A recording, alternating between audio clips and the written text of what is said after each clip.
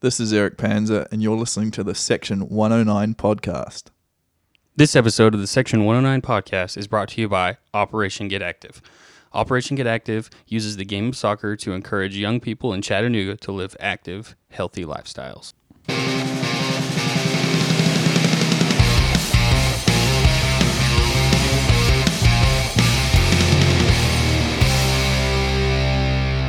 Welcome into the Section 109 podcast. Woo, I'm your wow. producer, Jay, starting it off hot with a crackle. I'm going to pass this to my co-host, Breezy, and we're going to get started. This is Breezy. I'm here with Matt and our special guest, Erik Panzer. What's up, Erik? Not much. Pleasure to be here. Welcome to the studio. It's a very, very special studio. Obviously not the guest room in Jay's house. And we're sorry for the blindfolds and the pans and pots and everything that we beat around you so that you didn't know where you were while we were driving. But we couldn't have you know. Confiscated his phone so you won't be able to look at it later. All the usual stuff. Yeah. So as we dive in here, this is your first year at Chattanooga Football Club, but this is not your first year playing soccer. Not only professionally, but you have a long career professionally. So let's start, though, at the very beginning. Did you start playing soccer as a kid? Where did that start? And I guess just start taking us through, please. Yeah, I think the first age I really played was about 6 years old. My father was from the Netherlands, so European descent, and he didn't force me to play football. I call it football. You call it whatever you want. Get used to it. But I was offered to play all sports growing up. They always had different things laying around: tennis rackets, soccer balls, footballs, cricket, volleyball, rugby, everything under the sun. And I guess I just played football the longest and was able to see through as I grew up. So that's, I started when I was 6. Of course, you have your... Now, you grew up in New Zealand. Yes. Okay. Yeah. And what do you think your best sport was? Was it soccer? I probably reached my highest heights in tennis. Really? Yeah, but I retired from it at the age of 14 because of too much self-pressure. So that was probably my most success, or at that age, yeah. But football, just because of the longevity of playing it, Sure. I've reached some good heights with it too. So you were 6. Did you get thrust immediately into some sort of club and organized, or were you just playing with your friends in the street? Not quite in the street. More so if we were playing, it would have been on the farm, in the backyard. But a bit of a rural setting. A very rural setting for me, at least. I grew up on 20 acres. Were there sheep around? We have sheep Sorry. on our farm, definitely. That was kind of a low one. There's at least 20 sheep to every one person in New Zealand, so it's a fair enough shout. But yeah, I played with my primary school. Okay. That was probably my first club. They were called Waimea Plains. It was a green and white striped shirt. And your dad, or my first coach was actually not my dad. He came in a bit later. But my first coach still claims as much credit as she can to it all. And your first coach was a lady. It was, yes. That's nice. Anthea Goodman, shout out to you, still a family friend. So, yeah, that was where it really all began. But I played all sorts of sports throughout my primary and high school years. It wasn't really until I left high school that football was the only one left as such. I played at least 4 or 5 sports in high school. So, it's just been the long game. In New Zealand, is it like the U.S. where you play on your high school team or you play club? Like, how does that work? For me, the high school that I went to wasn't really a sports-related high school. It was more an arts high school. So my football was more focused in club. Mm-hmm. Gotcha. We never really qualified to go to nationals for the high school or anything like that, whereas other high schools in the regions did go to national tournament and stuff. But my focus was mostly on club stuff. We'd play like an exchange every year with a different school in the region or whatever, and we'd muster up a first 11 football team to play the game. And of course I'd jump in there, but I'd also be playing in the first 15 rugby game in the crossover and everything like that. So, okay. Yeah, I wasn't a huge high school sport person just because our high school wasn't a sports high school. But I did still don my high school colours a couple of times and have some good memories of that, especially playing against some of the really powerful high schools in our region. How long did you play rugby? I played rugby properly for 2 years in high school. 1 year I played for the whole season for an under-15s team. Played at first 5'8", which is like kind of like the playmaker role, more so just because I could kick. And our rugby team wasn't the strongest, and so they were just looking for athletes that had somewhat of coordination and could kick and run and do things like that. So I had a great time. I really did. It was a good laugh. And then throughout the next 3 years of high school, I'd make rare appearances in the first 15. So the first 15 would play special games, whether there was a team from England coming over to play, or whether we'd play inter-school games or whatever. And I'd make appearances in that once again because we needed athletes and coordinated people. My high school was only 420 students, boys and girls. So it was, at that stage, it was tough to find enough big, that's small, technical people sort of thing. So yeah, it was a good old time. There's an article that has a photo side by side on the paper of me making a football tackle and then me running with a rugby ball in hand and things like that. So yeah, I enjoyed it. I also enjoyed doing the rugby because I was a very passionate person about my school and took a lot of pride in my school. And the first 15 games would have the haka, and so I would, even if I wasn't playing, I'd be at near the front of the haka in my school uniform, still doing the haka because of the pride I had for my school. So that was another reason why I played rugby as well. But no, I played in a number of competitive rugby games. And for those listeners who may not know what the haka is, go to YouTube and Google it, or go to YouTube and search it, and you'll know exactly what we're talking about.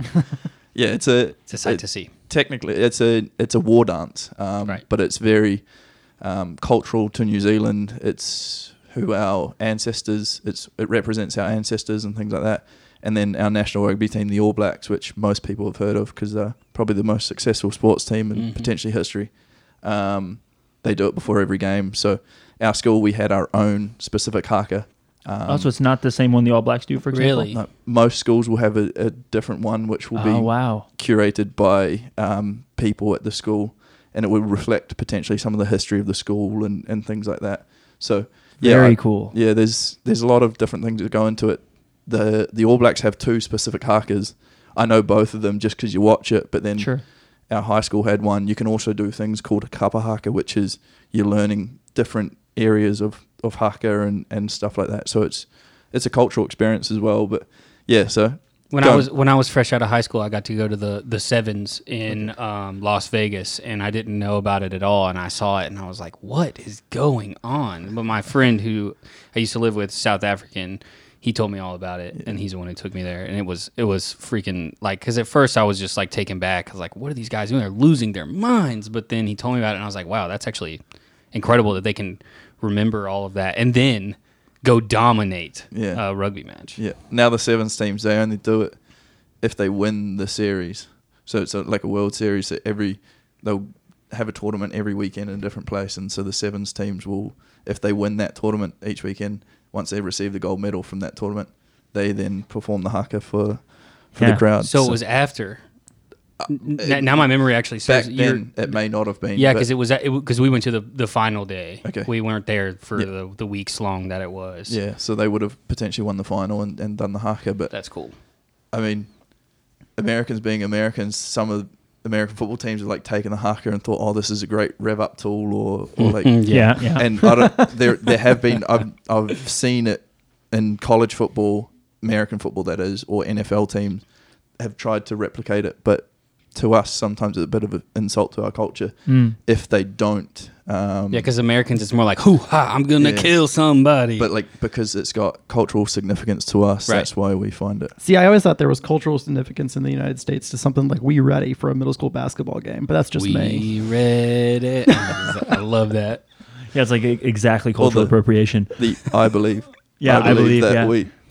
Yeah, if we can burn that from existence, I would be okay with that. I've been working on it.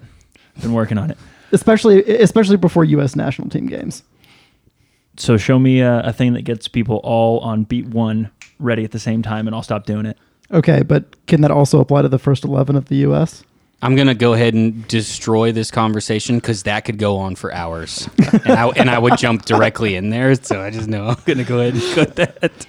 So you played rugby, but that was the second longest sport that you played compared to the rest of them? Well, or what else was it? Rugby was probably one of the shortest stints because I only properly competitively played it for 2-3 years. Tennis I played from age 6 or 7 up until 14. Gotcha.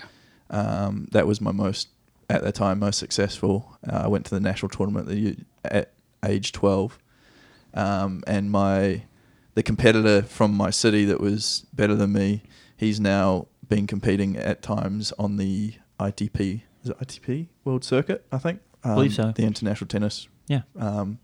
Circuit. So. Him and I are still really good friends. But yeah, there was tennis. I played volleyball throughout high school. 4 of the 5 years I was in high school. Incredibly underrated sport. Yeah, it's great. I loved it. And then actually volleyball, my senior year of high school, we won Division 4 nationals, which was quite special. Coming from a small school, we went to the national tournament with a squad of 7, and you need 6 on the court at all times. Wow. And 3 of us rolled our ankles. But somehow we managed to pull off a victory. And I mean, Division 4 wasn't anything fantastic, but for us to even compete, it was pretty special. Sure. And then I played cricket, which is a sport that is quite not really known in this country. It's similar to, in some ways, to baseball. It can be a very long game. Like days at a time, right? It can be 5 days at a time, and it can still end in a draw.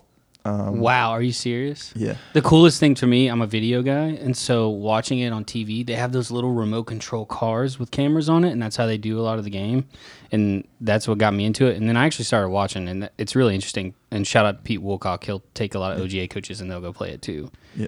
I can't get into it, man. I respect it, but I can't. My grandfather tried to get me to he's from England and grew up. I mean, he moved here in his 30s. We sat down and watched several games when I was a kid, so I should have been able to. I just can't. It's a tactical game. It's very tactical and strategic, and if you're watching it and you understand it, it makes it more enjoyable. Like much like if someone was to go to a baseball game or whatever and watch it. While I love baseball, I understand that it is one of the most boring going on. sports. Teaching someone to watch baseball who didn't grow up with it is almost impossible. Even to another American. Yeah. Purely, but especially to a foreign. I had a foreign girlfriend in high school, girl from Brazil, and we tried to watch baseball live. At the Lookouts. She was miserable. You made the first mistake about Lookouts games, which is you're there. Watch the baseball. Well, you're in high school, so this wouldn't have applied to you. To say beer is the main. I was there to drunk. drink and socialize. And if you happen to see a couple pitches and something happened, good. I mean, I know that now. I was 17 at the time, so My first memory of actually playing cricket is a funny one. So I was at a birthday party. I must have been like 6 or 7, but I grew up with an American mother, and so I kind of knew a bit about baseball just from that. And so in cricket, you have the bat down at your feet, and you're playing strokes in front of your legs. It was my turn to bat at this birthday party, and the first thing I did when I got the bat, I put it over my shoulder. Nice. And the father at the birthday party was, "Oh no, you got to put it down here." And so credit to the American mother and me.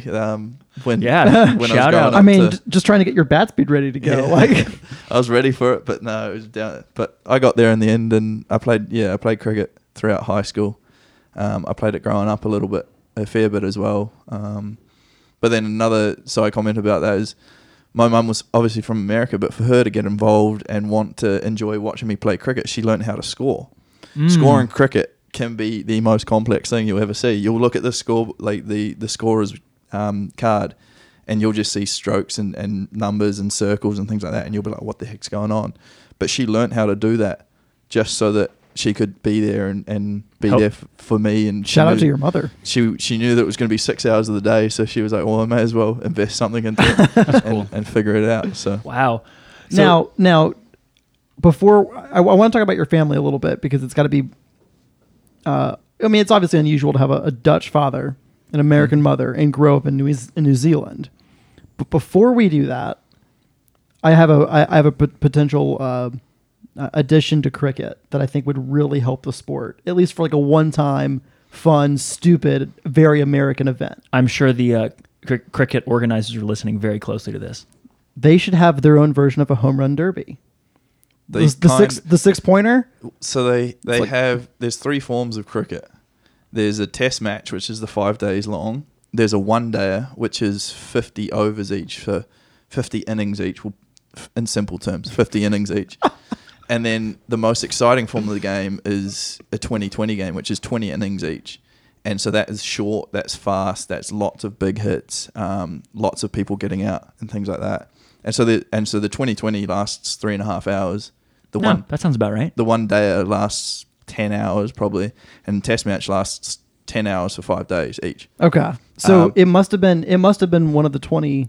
So the 20 ones. 2020's only come about in the last probably 10, 15 years. Okay, and I think it potentially came about to bring some excitement back into the game, and for television probably, right? Yeah. Because you could package and sell that a lot easier. So ESPN3 carries a decent amount of cricket. Which is especially nice during the day if you're in an office. Not that we go to offices anymore, but if you're in the office and like just need something for like just noise. Yeah. And so like I have on many occasions just turned on cricket and just done my going about my day. I rewatch CFC games, And but I'm also a freaking nerd, and I know you do the same. I totally do that too. But like it's really really fun to just pay attention. Like look up, because there's obviously the bowler has to go run back 15,000 steps before he runs forward again, and so you see all these just dingers going out. Dingers. And it's awesome. It was an American term for that, or do they call it? Is there a word for a home run, or it's a 6? A So it's 6 run. If you hit the That's what ball you score. over the boundary rope on the full, it's 6. If you hit it over the boundary on the bounce, it's 4.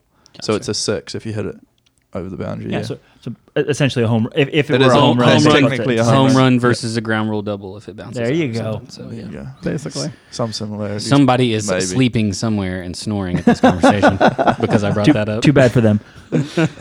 All right, so let's actually shift towards your family. So, talk a little bit about the cultural hodgepodge. That's a good word. Thank you. Of growing up with a Dutch father, an American mother in New Zealand. Like how did this happen? And what was it like? It's a fantastic love story, to be fair. Yeah, good for them. Mum was living in Boston at the time, had a boyfriend, travelled to New Zealand. My father had been in New Zealand for about 5 years, so he left school when he was, I think, 16, and did odd jobs. I think he was in journalism for a bit. Had a failed marriage, or you could say failed. Had one wife, they got divorced, and he didn't think he was going to have kids. He didn't think he was going to get remarried or anything. He was an only child, so he left the Netherlands, discovering new life sort of thing. Went to New Zealand. He was a hiking guide in New Zealand. And there's some places you can do some hiking. Yeah, sure are. For sure. Sure are. And Mum had gone to New Zealand and Australia just on a little world trip, just to see that side of the world. I'm hearing a movie being written. Yeah. Yeah. And you can maybe. Anyway, so I think the story goes that there's either an extra person was on the hiking trip that wasn't originally on there, or there was a flat tire somewhere in there. So for some reason, Dad was the second guide. The first guide had already gone with the group, but for some other reason, Dad had to join the group, whether it was a flat tire or an extra person or whatever. So Dad's joined this group to lead them on this hiking trip for 4 days through the St. James Walkway in New Zealand. Now that's a hike, 4 days. Call that backpacking. Yeah, it is. Technically it's backpacking. We call it tramping. Okay. So it was like a 4-day tramp, and that was all they needed. It was love at first sight. Potentially, yeah, pretty much. Well, at least after 4 days of sight. Yeah, and then the tramp ended. Mum was in Nelson, which is my hometown, or which is our hometown now. She was sitting at one of the campsites in the Abel Tasman National Park, which is one of the most beautiful national parks in the world. And she was looking out across the ocean back towards the city of Nelson, and she was telling herself, like, you can't fall in love in New Zealand. Like, don't fall in love in New Zealand. But I think it had already happened pretty much. Yeah. And I think she saw him one more time before she went back to the States. Went back to Boston, was working or whatever. She was there for 6 months, and then 6 months later, Dad came over to Boston, lived with her in Boston for 6 months. He actually painted Mum's ex-boyfriend's house. In all of this. I love that tidbit. Just the way our family is, like, that was never really a problem. I don't think there was any like hard feelings or whatever. They got married just north of Boston, on the beach, in bare feet. Beautiful. Just unreal. It was called Plum Island, a beautiful spot. I've actually been there a couple of times. And then they moved to New Zealand and started life. And in neither one of their like home countries, I guess. No. So why, if I can Mum was the most un-American American, in simple terms. She was, she was born and raised in America. She went to different universities over here, lived 30 years of her life in America, but she just really wasn't American. And I think she was just the way she was, what she believed in, all the different things. America was where she didn't want to be, or wasn't where she wanted to be. So, Sure. They fell in love in New Zealand. They fell in love with each other in New Zealand, but they also fell in love with the country. Dad had been there for 5 years already, so he had already like set up life a little bit there, and it just worked out in that sense. And then I think it was 89 that they moved to New Zealand together. My sister was born in 91. I was born in 93, and we've still got the family house that they bought. Must have been in 1990, I think. It was the second house that they got once they'd been in one place for a little bit, and then they bought this farmhouse. This was the 20-acre farm? The 20-acre farm, old wood house. The house is 120-something years old now. Wow. And then, it was an old hop farm. The property used to be part of like now it's into 3 different properties, and probably a couple hundred acres. So we got dry kilns up the back. We got sheds up the back. There's all sorts. So, it was a pretty cool place to grow up. That's awesome. Hey, now for for a lot of things on this podcast, I would like to say some things are wholesome. That's a very wholesome story. Not only on the Section 109 podcast do you get all kinds of stuff, but you get a wholesome love story. And I haven't given one of these out in a while, but for that, not only having you, but having that love story, they get a... Well done. Continue. Oh, geez. Well, thanks. I'll take that one. I had the greatest backyard to grow up in. New Zealand is it's an adventure playground. So I grew up with a lot of adventure. And I guess the adventure also came from having 2 parents that were willing to leave their home countries and leave their nests as such, and move far away from family and things like that. And then throughout my development, they were always willing to let me fly away. What they said was they built children with wings so that we could fly away. And my sister and I have both done that, me more so than my sister, as I haven't lived at home since I was 18. Really? So it's been 9 years now. But that was just how we were raised, and I wouldn't change it for the world. The growing up on a farm, there was always something to do, bikes to ride, trees to cut down, rivers to play in, things like that. So it just plays into who I am and what I like and what I enjoy. Sounds like you fit just right in here in rural Hamilton County. It's been, Can you never do that again? Yeah, I can. I'll sign off on that. Certain parts of Hamilton County, for sure. Yeah, not where we're at right now currently. So speaking of spreading your wings, you've been in a lot of places. Where did you go after high school? So first of all, the New Zealand school system, or the school structure, is February through December. That's like the school year. Because our summer is Christmas. Yeah. So the seasons are flipped. Yeah. So Southern Hemisphere. I obtained a scholarship, but that wasn't to start until August in Connecticut, and we'll get to that in a minute. But so I graduated high school in December, and so then I had 7 or 8 months to fill up. I moved to Christchurch, where I had been playing on a team, and so I moved there. I was in a homestay there, and I worked for 4 months. Much larger city, right? Christchurch is much larger than Nelson, yes. I want to say it's 300,000 or 400,000 people now, I believe. My stats might be a little wrong. I think after Christchurch was where all the earthquakes happened, and so the numbers may have changed. But yeah, I moved to Christchurch. So that was a good practice run for living away from home at the age of 17, 18. And so I was there for 6 months until June. And then in late July, early August, I moved to the States for my scholarship at university. And that was a football scholarship. Yeah, so I mean, Yeah, Soccer football. yes. Yeah, Don't get it confused when it comes to soccer. I was just keeping it up. Yeah. Before we talk about your college career, when did you learn that football was your sport? I don't know if it ever was my sport. Okay, we've talked about the tennis thing, but like, yeah. Well, so a funny story about the tennis thing is I was an angry tennis player, and I got sports psychology help when I was 12, 13, 14, and he thought I would not end up keeping on playing soccer. He thought I'd go back to an individual sport like triathlon or duathlon or something like that.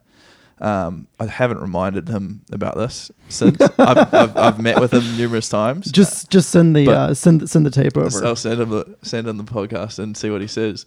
But yeah, like throughout high school, I was still dabbling in different things. But I think it was about the age of 14 when Mum put the idea into my head that a scholarship to get my university degree and play competitive sport in America was a thing. It was slowly beginning to grow in New Zealand, that there was New Zealand players going over to America to obtain scholarships. There hadn't been too many from when I was there, but one of my closest teammates, he had come over, and so he helped me a lot through the process. But yeah, it was like when I was 14, that became like the thing to do, and I was like, okay, well, let's focus on that. But my football career in New Zealand never really like reached great heights. Living on the South Island, I know they've had this discussion in New Zealand, did not help because the North Island, there's 3.5 million people on the North Island. It's got Wellington, the capital. It's got Auckland, which is the biggest city. And those were the hubs for football, for teams, for national teams, for scouts, for everything like that. So you had to be in the top like 1% in the South Island to get recognised to be in a New Zealand national team or whatever like that, 17s or 20s. So I was just still somewhat of your average Joe soccer player, football player. Whoops. But We're converting him little by little. Little by little. And by the age of 16, I was playing in a men's league in my region, and so that wasn't too familiar for many people. I was quite young for that, and so I got very good experience at a young age in men's football, which, once again, still I wasn't elite at all. I was just playing and enjoying it and doing well, and it kind of led into me just still playing all different sports, but also having the ability to not just focus on one and just enjoy my sport. And then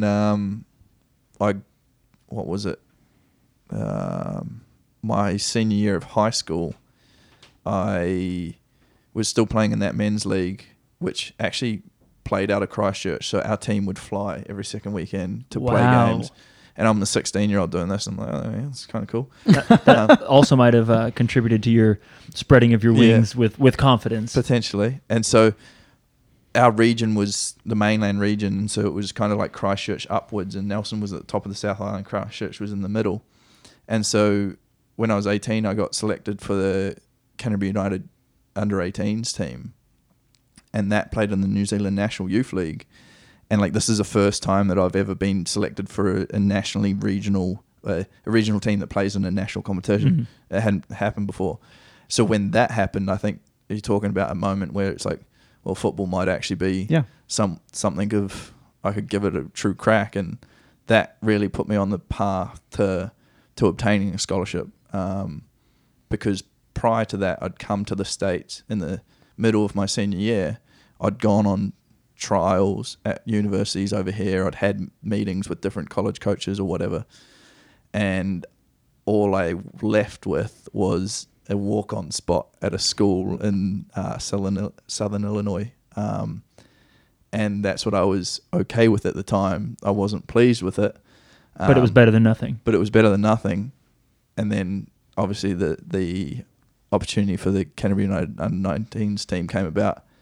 And much to my surprise, I only went to one trial, one day of the trial In New Zealand? in Christchurch. Yeah, this is Canterbury United. Back to talking about Canterbury United. Okay. So I probably flew down on a Thursday afternoon after school, attended the trial that Thursday night with a bunch of others, and then flew back Friday morning to get to school the next day. And then from that, they selected the team, and I think I went down once again for a Thursday to train, maybe a Saturday to train, and went back. And after that first training, the coach asked the team for captains, like who they thought should be the captain. Keep in mind, I've only been at 1.5 sessions, and all these guys don't even know who I am, but they've all voted for me to be captain. And I'm just like... And you're also young for that team too. I was, most of us were in the 17-18s bracket. It was just the under-19 league because they affiliated it each year with the U20 World Cup to get the right... so the age brackets went that way. Got it. So I was more experienced in terms of men's football than some of my counterparts. You've been playing basically semi-professionally with fully grown men. Yeah, to an extent. And so I was named captain. I was like, well, that's kind of a surprise, but it was a privilege and an honor. Is there any chance that the voting was not based on your leadership qualities and was actually based on frequent flyer miles? I mean, I did have a lot of frequent flyer miles, and back then they had, like, it used to be like $1 to every air point, but because I gained so many, I mean, over time you've gained so many, but like now it's like 10 cents to every air mile sort of thing. So lame. I gained so many frequent flyer points from playing with this team, and I made sure I got all my air points. But no, it wasn't not quite to frequent flyer miles. It's probably a question I should really ask the coach of that team, who I'm very close with still to this day. I respect him highly. He respects me incredibly, and I see him whenever I was home. I'd see him once or twice a year and would catch up. But the thing was, like, I wasn't able to train fully with these guys because I was based in Nelson. It was my senior year. I had senior exams. Like, all this played into me having to graduate high school. So I would go to school Monday through Thursday. Thursday afternoon, I would fly, or Thursday lunchtime or Thursday afternoon, I would fly or drive to Christchurch. How far a drive is it? 5 hours. Solid. And then I would train on the Thursday night, study or do something on the Friday to occupy time, then would play on Saturday, and I could be flying from Christchurch to Auckland, which is a 1.5 hour flight, Christchurch to Wellington. I'd be going anywhere within New Zealand and then fly back to Christchurch and then get in the car or get back on another plane and fly back to Nelson on the Sunday. And so I'd do school for the next week or whatever. So, but here's the thing, like, I'm with this squad one day a week and then playing a game, and I'm expected to lead it. I was like, I mean, to me, I guess it showed a lot of what I brought to the group, but I was still quite surprised by it. But it was finally like, here I'm 18, I'm finally getting recognised a little bit for all the work that I'd put in, even if I hadn't been selected in a New Zealand 17s team or a New Zealand 20s team, or even I hadn't been in a regional squad up until then, and they had regional squads from the age of 12 to 16. So that was, talking about defining moments of me wanting to actually pursue something that kind of gave me the belief that, all right, I could do something here. Yeah. That's cool. And that experience, like, somehow, I still don't know how, but we won the National League. We won the National Youth League. And you were the captain. And I was a captain. But, like, we scraped through the 10 with this, like, in the last game of our pool play, we won 3-1, I think we get against Manawatu, and we probably shouldn't have won. They could have. So you could have 3 senior players from your National League team drop down into your National Youth League team. Oh boy! And our club, Canterbury United, didn't believe in that, and so, like, for our security, we could have dropped down. We had a current all-white national team player on the senior team. We could have dropped down 3 guys who would have changed the whole thing. But our club didn't believe in that, and so we didn't do that. So you were purely a youth team. Yeah, and somehow we won. we won that game, even though they dropped down senior players, the opposition. Nice. So we've done that, and then we've gone through to the semi-finals, and we play Auckland City, who is the powerhouse of New Zealand domestic football. Their youth league team was very strong, had a number of U17s players on it and everything. And we draw 3-3 with them, and then we go to extra time and then to penalties. And the penalty score was 10-9 to us. My God. And so the total score was, I think, 12-11 or something. Oh, no, what would it have been? 10-9, 13-12. My heart hurts just thinking about that. It was the most incredible. It was the most. I mean, we're down to like keepers kicking penalties there. Yeah. Yeah. Do you start? Wait. If you get that, do you start back over? I believe so. I think. Yeah. I think once the keepers. Yeah. Once you. Or whoever's number 11. Once yeah. everyone goes, then you go back to one. But thankfully we didn't have to, and I scored my pen. It was probably one of the worst pens you ever see. I was just Still about to ask counts. about Still that. counts. I've sent him the wrong way, thankfully, because that thing's just like dribbled over the line. Sounds like co-host Smitty's penalty last night. Shout out. Yes. Scored it. We won 10. We won 10-0. By the way. There you go. Hey, a goal's a goal, right? True. So we've won that, and we go through to the final the next week, and this time the team is 80% New Zealand under-17s team. Like, no joke. A few of those guys, one of them actually plays for Portland Timbers right now, Bill Tuiloma. But like, so we're playing against all these guys. Decent defender. Yeah, very good defender. We're playing against all these guys, and we're just a bunch of like hardworking South Islanders that haven't really been given a shot. With a chip on your shoulder, I'm guessing. The whole team. Yeah, A kind couple. of. But we're not expected to win. We had to get up at 5 a.m. So we had to get up at 5 a.m. to catch the airplane at 6:30. Our pre-match meal was McDonald's. Now Nutritious. that is an American story right there. It's a fantastic story. I mean, Meant to be. we got to the stadium really early. The coach gave me his card, and he was like, "Find the closest thing." And the best place to eat was McDonald's. And so there was like just grilled chicken wraps, pretty much, and that was our pre-match meal. At least you didn't eat Big Macs. Yeah, but somehow it kind of worked. The most memorable thing about this was, our coach was Alan Walker. He had written like a 2-liner message to every single player on the team and gave it to everyone. It was a different message for every single player, and it gave it to everyone before kickoff or like before the game. I still have that note taped in a book. Oh, wow. And it means a lot. We've gone out there playing with so much belief, whatever. 1-1, we go to extra time. So 2 weeks in a row, we've played 120 minutes. We've had to get up at 5 a.m. both weeks to travel, things like that. And then sometime in the second half of extra time, the guy by the name of Ryan Hoopers somehow squeezed the ball between the near post and the goalkeeper. I still think it went on the outside of the post and went under the net. That wasn't properly taped to the post, but I won't. Sorry, Ryan. I'm not saying you didn't score. But Hey, it still counted. hey, it still counted. Didn't we just talk about taking a terrible penalty? If it's called a goal, it counts. A goal is a goal, right? And so we've won 2-1 against this team that's like hot shit, really, because they're all national youth team players. And we're just a bunch of random guys from the South Island, and That's amazing. It was quite surreal, and I was captain, so I got to lift the trophy and everything, and so those are some really, really good memories. Now, did that win catapult you into some more spotlights so you could get some more trials? How did that? So the two games, both the semi-final and final, were played in Auckland, and I'd not had exposure to playing in Auckland. No one had seen me because all my games had been in the South Island, or if we played in Wellington for the National Youth League. And there was an agent at the games, at the semi-final and final, secretly filming, and was like, "Hey, Nice. Hey, we've got your footage. We're working with these guys, getting them scholarships to the States. Are you interested?" Because I'd already come to the States and trialed and everything, I'd gone through a lot of the recruitment process myself. So I'd done all my transcripts. I'd taken the SAT. I'd prepared video. I'd prepared a CV. I'd done a lot of the stuff you pay an agent for. And plus, you had an American passport already, right? Yes. I've got an American passport, which is a benefit for a lot of things.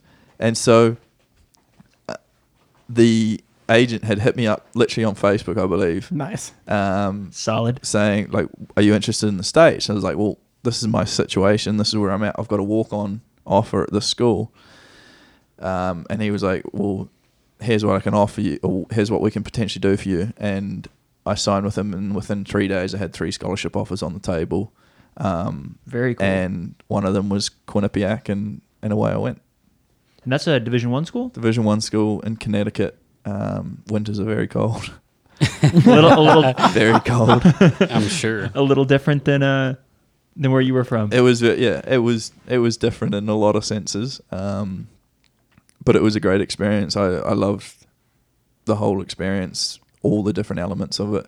Having the passport helped. I got out of having to go to international student meetings, and Yeah. I think one of the schools I got recruited to. No I-20 for you either. No, one of the schools I got recruited to thought that the native languages of New Zealand, the first language of New Zealand was our native language, Māori, and so they wanted me to take English as a second language. And so my mum, Your classes would have been much easier. Yeah, they sure would have. But my mum got on the phone to that school and was just like, "Hey, like for your information, yeah, Not We necessary. speak English. definitely not. We speak English and speak By the English way- quite well." By the way, this is an American accent. Yeah, so that was a funny one. But yeah, Quinnipiac didn't think that Māori was our first language, and they knew that English was, and so I didn't have to do English as a second language. But still, that tells a good story, right? And you spent 4 years there, correct? All four of my years Studying psychology. correct. Yeah, That's So, awesome. And how was the soccer there? it was very good. 3 of the 4 years we won the conference title, or the regular season, I should say. What's a bigger school you would have played there? In Like you would've played in the out of final, or- conference. So my first year, the Quinnipiac was in the Northeast Conference, and after that, we moved to the MAC, which is the Metro Atlantic Athletic Conference. And so the Northeast Conference is quite small, but the 2 biggest schools, which were us and Monmouth from New Jersey, Yep. we left to go to the MAC, and the MAC had Fairfield from Connecticut, it had Niagara, Canisius, Iona. Iona, Siena, those types of schools. Matt with his Division I athletics. I love how Matt says that and glares at Breezy like, yeah, because he knows I don't know where that is. He has no idea where that is. Yeah.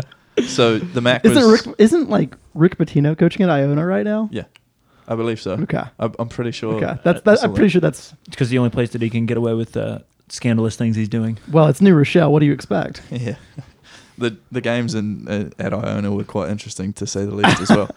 But yeah, so my second, third, and fourth year, we were in the MAC, and so it was a lot more competitive. I think our NEC, when we were in the conference our first year, we went undefeated in conference play. But then we obviously blew it in the semi-finals. Of course, shock, that's what happens. Well, welcome to CFC. That's what we do too. Oh shit, Breezy! I cannot believe you did that. That's Sorry. bad- I can't believe bad you did that karma. and not me. Oh my god! Did you Self-hating play? fans. Did you play a tradition like your preferred position there, or what was your role? I played left centre back for every single game that I played in. I think he played me at defensive midfield one game in pre-season just to see how I was or whatever. That was when I was a freshman. But for the 4 years, I played on the left-hand side of a back four. Our defence was unreal. We had a guy by the name of Chris Bart-Williams, former Premier League player for Nottingham Forest, Charlton Athletic, I believe. Those are 2 of the clubs he played for. That's awesome. He missed a penalty in the FA Cup final, and it still haunts him to this day.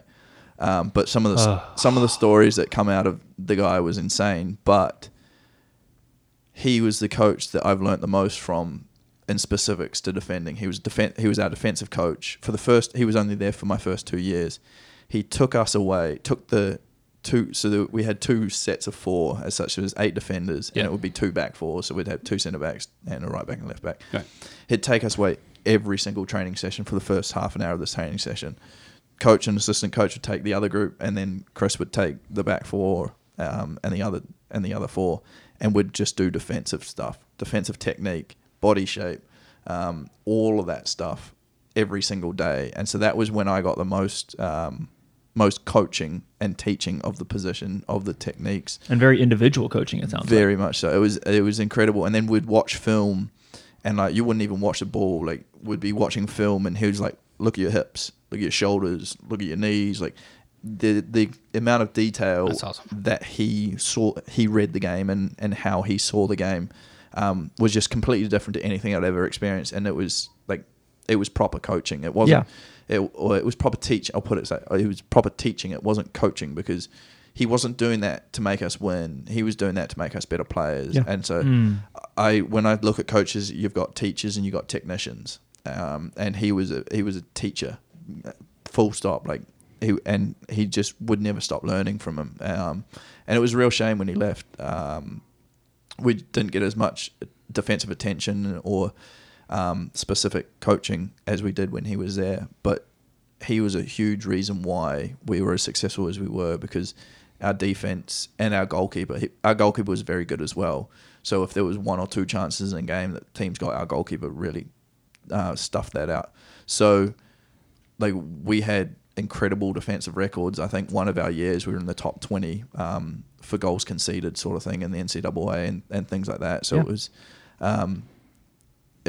a really good time for me as a defender to learn the small things of it and learn how to do individual analysis and stuff like that. And the first 2 years culminated in we won the MAC our first year. We won the MAC tournament our first year, and then we went to the NCAA tournament. And so how was that experience? It was unbelievable, because the MAC tournament was at Fairfield, which is 30 minutes down the road from Hamden, where Quinnipiac was. So you could sleep in your own bed. Exactly. I don't think we stayed at the hotel at all. We had the choice to. I think we stayed. I really do. Someone might correct me, but we stayed in our own bed on campus. Everything was just normal. We'd get in the bus, we'd go there. But then, so we won the semi-final and the shootout. Once again, the shootout went to the 8th kicker or the 9th kicker. And we won the semi-final in the shootout. And we had a fair amount of fans there because it was only a half an hour drive. They flooded the field and everything like that. And that was, I think, a Wednesday or a Thursday night. And then the final was on a Saturday afternoon or a Sunday afternoon.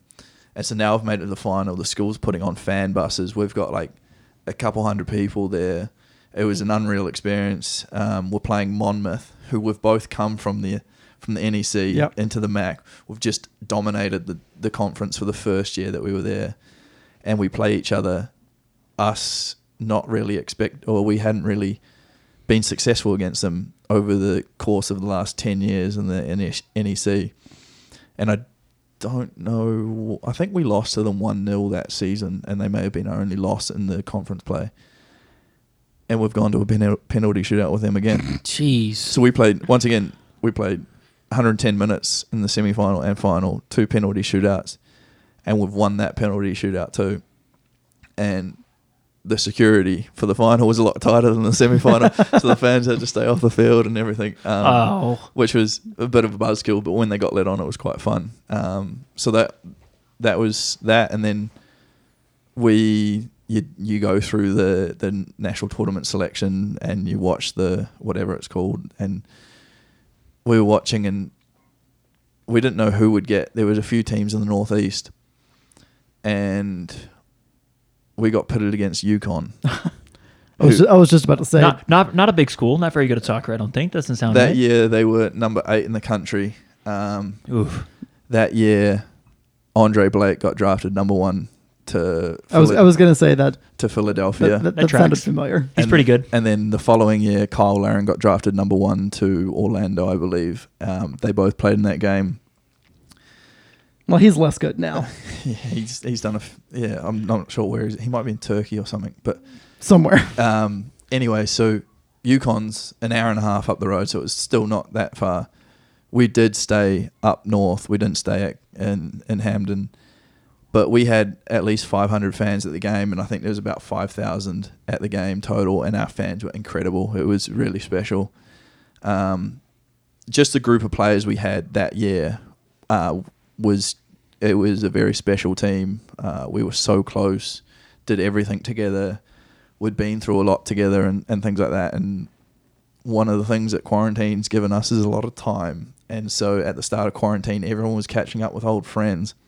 And we actually had a Zoom call with the 2013 Quinnipiac men's soccer team that, Oh, wow. that went to the NCAA tournament, and that was amazing because you got to see people that for me, I haven't seen them since I graduated. I hadn't spoken to the coaches for a while and things like that, so it was really cool. Were there are any guys still playing? From that team,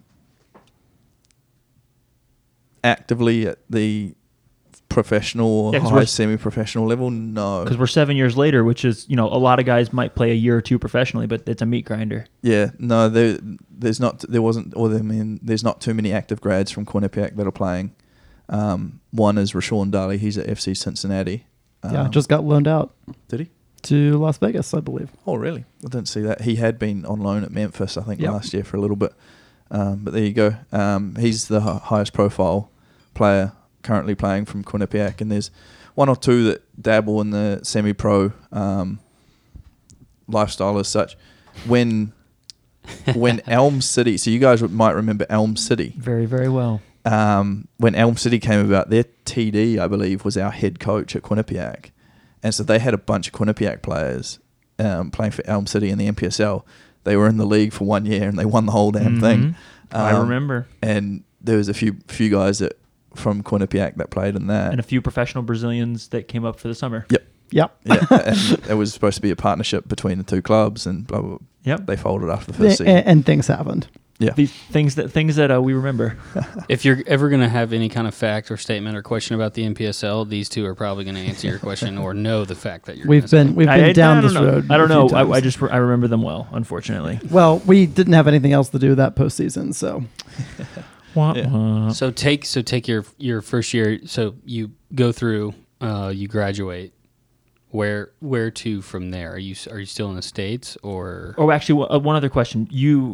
When you were captaining the team before you went, what position did you play? Centre back. Okay, so right hand side of centre back, but I played centre back. Yep. So it was a continuation then. I was curious because I know a lot of times as you get older that you get moved around. So I was curious if that happened. It was I think the age of 16 or 17 when I became a centre back, and that was my position, and that's where I became either right side or left.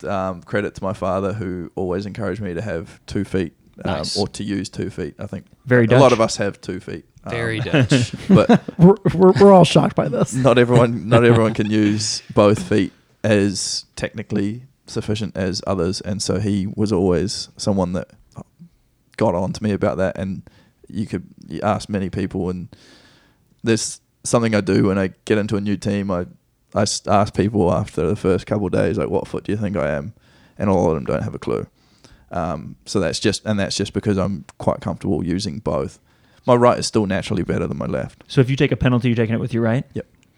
What if you were asked to take a free kick? Would you, depending on where on the field, take it with different feet, or was it always be your right? I realize you're a center back, probably not taking a ton of free kicks, but... Sometimes I take with my left, depending on where I was trying to get the ball to. If I was trying to shape it somewhere or whatever, I've taken a few free kicks with my left from at the back. And those weren't just like a pass, they were like a free kick sort of thing. But yeah, still naturally right-footed, that's your dominant foot, but I can control and pass and ping with my left foot quite comfortably, and I wouldn't have to think twice. And that's probably why you ended up on the left side. Yeah. Not a lot of natural left footers. No. And left side, strong side, Stevenson Hawkey, my left back throughout college for 4 years. We still hold that one strong. I love that. He just wished me a happy birthday and said left side, strong side for life. That's the other amazing. day. So well, I mean, people may notice that you played in the middle of a 3-man in CFC's first friendly here, but you're definitely shading a lot to the left. With a offensively minded player on the left side. So I'm covering a little bit of space to the left. I think there may have been a reason it was you in the middle and not someone with a stronger right foot. Yeah, we'll leave that there. Jay, what was your question? Oh, I said, once you're done at school, where was your next move? So my first move from school was actually to Northern Ireland. The women's team coach at Quinnipiac had a former teammate of his who was the assistant coach at Derry City in Northern Ireland. And there was also a girl on the women's team from Derry, and so her family was there. And so through all of that, I got a trial at Derry City. I stayed with her her family for the first week before I got moved into housing. But then one of our assistants, I think my senior year, he was also from Derry, but he knew the coach at Cliftonville. So Cliftonville plays in the Northern Ireland Premiership, and Derry City plays in the League of Ireland. They're the only Northern Irish club in the League of Ireland. And Northern Ireland, Republic of Ireland, there is a bit of friction and there's a thing. Yeah, there's a thing there. So I went over. They knew that I was trialing with both. I went to Cliftonville on the Thursday and then Cliftonville on the Saturday. And on the Friday, I was actually at Derry training. So I trained with Cliftonville, played in a friendly, and in between I trained once with Derry, and then I was going to start my full-time trial the next week at Derry. And so I eventually spent 2.5 months at Derry City on trial, fully professional. It was unbelievable. After the first 3 weeks, I got brought in by the coach, and he was asking the serious questions like, you got a partner, like what's your situation, like what do you need, sort of thing, and things like that, because they were really interested in signing me. And then they started looking at the passport situation, and they were talking to different people within customs or to look at visas that I could obtain to play. Because they're in Northern Ireland, so you're subject to a UK work permit, right? Yes. I was subject to a professional athlete UK work permit or work visa. Backtrack to my father leaving the Netherlands. He left the Netherlands with no intention of going back.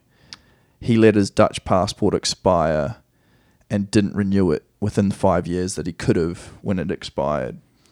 As kids, we were informed that we could have applied for it, even if his had expired. We could have applied for the Dutch passport up until the age of 20. By the time I tried to apply for my Dutch passport, I was 21 at Quinnipiac, planning on going to Europe after graduation, getting told that I could have applied for it and gotten it a year ago. Okay. And so I do not have a European passport. If I had it, I probably might not be sitting here. But that's a whole nother story, and I am here through the actions of everything else that's been prior. So I don't resent anything like that.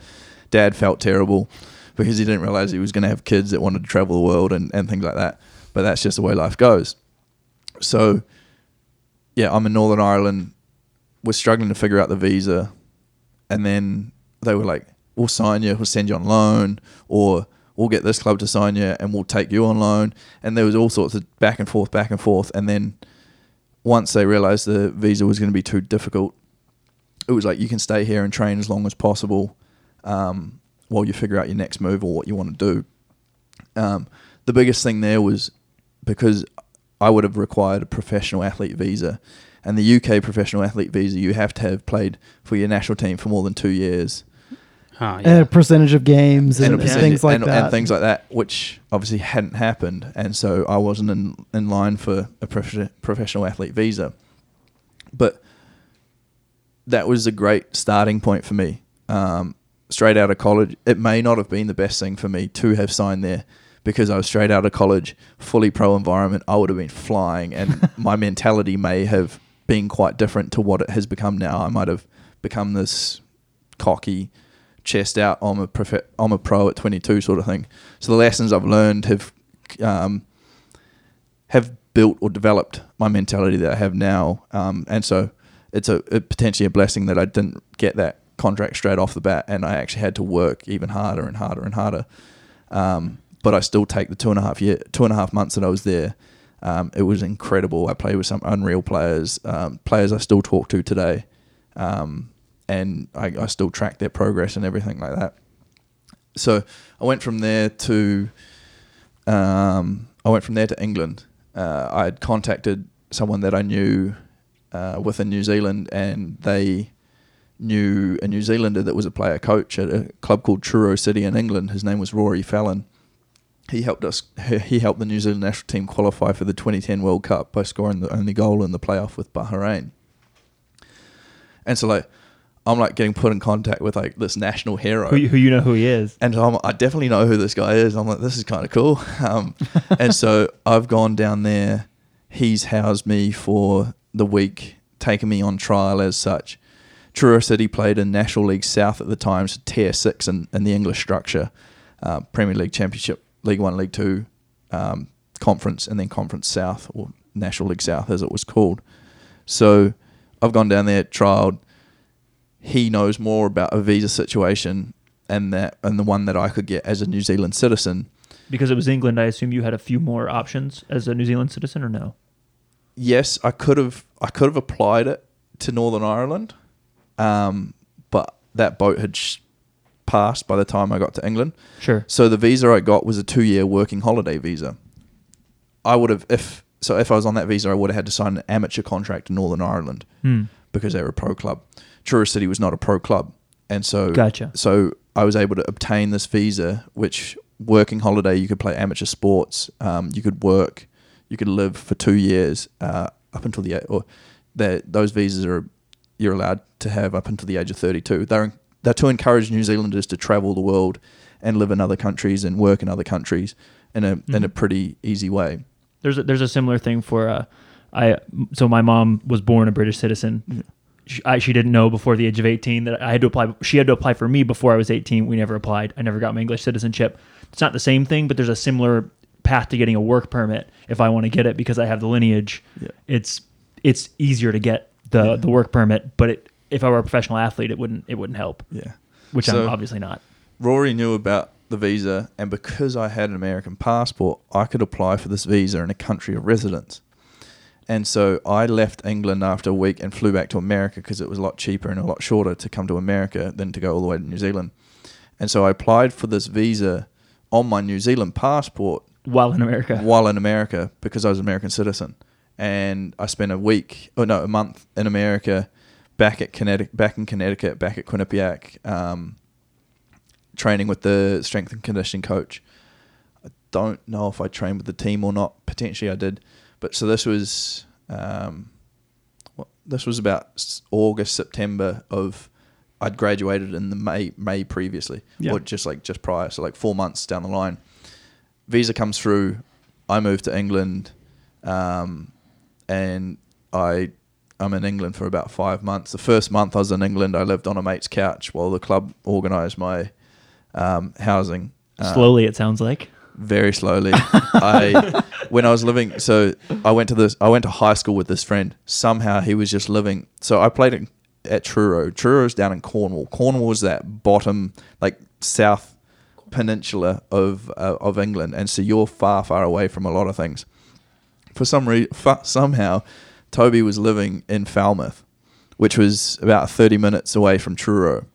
So I stayed on Toby's couch for a month, but my training routine or whatever travel was I'd get on the train from Falmouth at 6 p.m, get to Truro at about 6:30, get picked up, drive from Truro to Plymouth because we'd train in Plymouth because that was where most of the boys lived because Plymouth is a lot bigger than Truro. We'd train in Plymouth for an hour and a half, 2 hours, leave Plymouth at 9:30, 10 o'clock. I'd get a ride from Truro to Plymouth, or if I had to take the train, I'd get picked up in Plymouth. Train, drive home, get dropped at the bus station. By this time, there's a bus running only every half an hour. So if I miss that one bus, I've got half an hour to wait. So I'm in a bus station 11:30 at night in Truro, waiting to get back to Falmouth with my foam rolling, and at 11:30 at night, homeless guys coming up to you, or homeless guys living in the shelter and stuff like that. And then I catch the bus, and if it was Thursday night, you'd have all the college kids, the university college kids who are 18, 19, getting on the bus to go party in Falmouth, and I'm here sweating, still sweating in training gear with a foam roller, everything, getting on the bus, going back to Falmouth. So I'd get back in at midnight and go to sleep. And so I did that Tuesday and Thursday and Saturday for a whole month.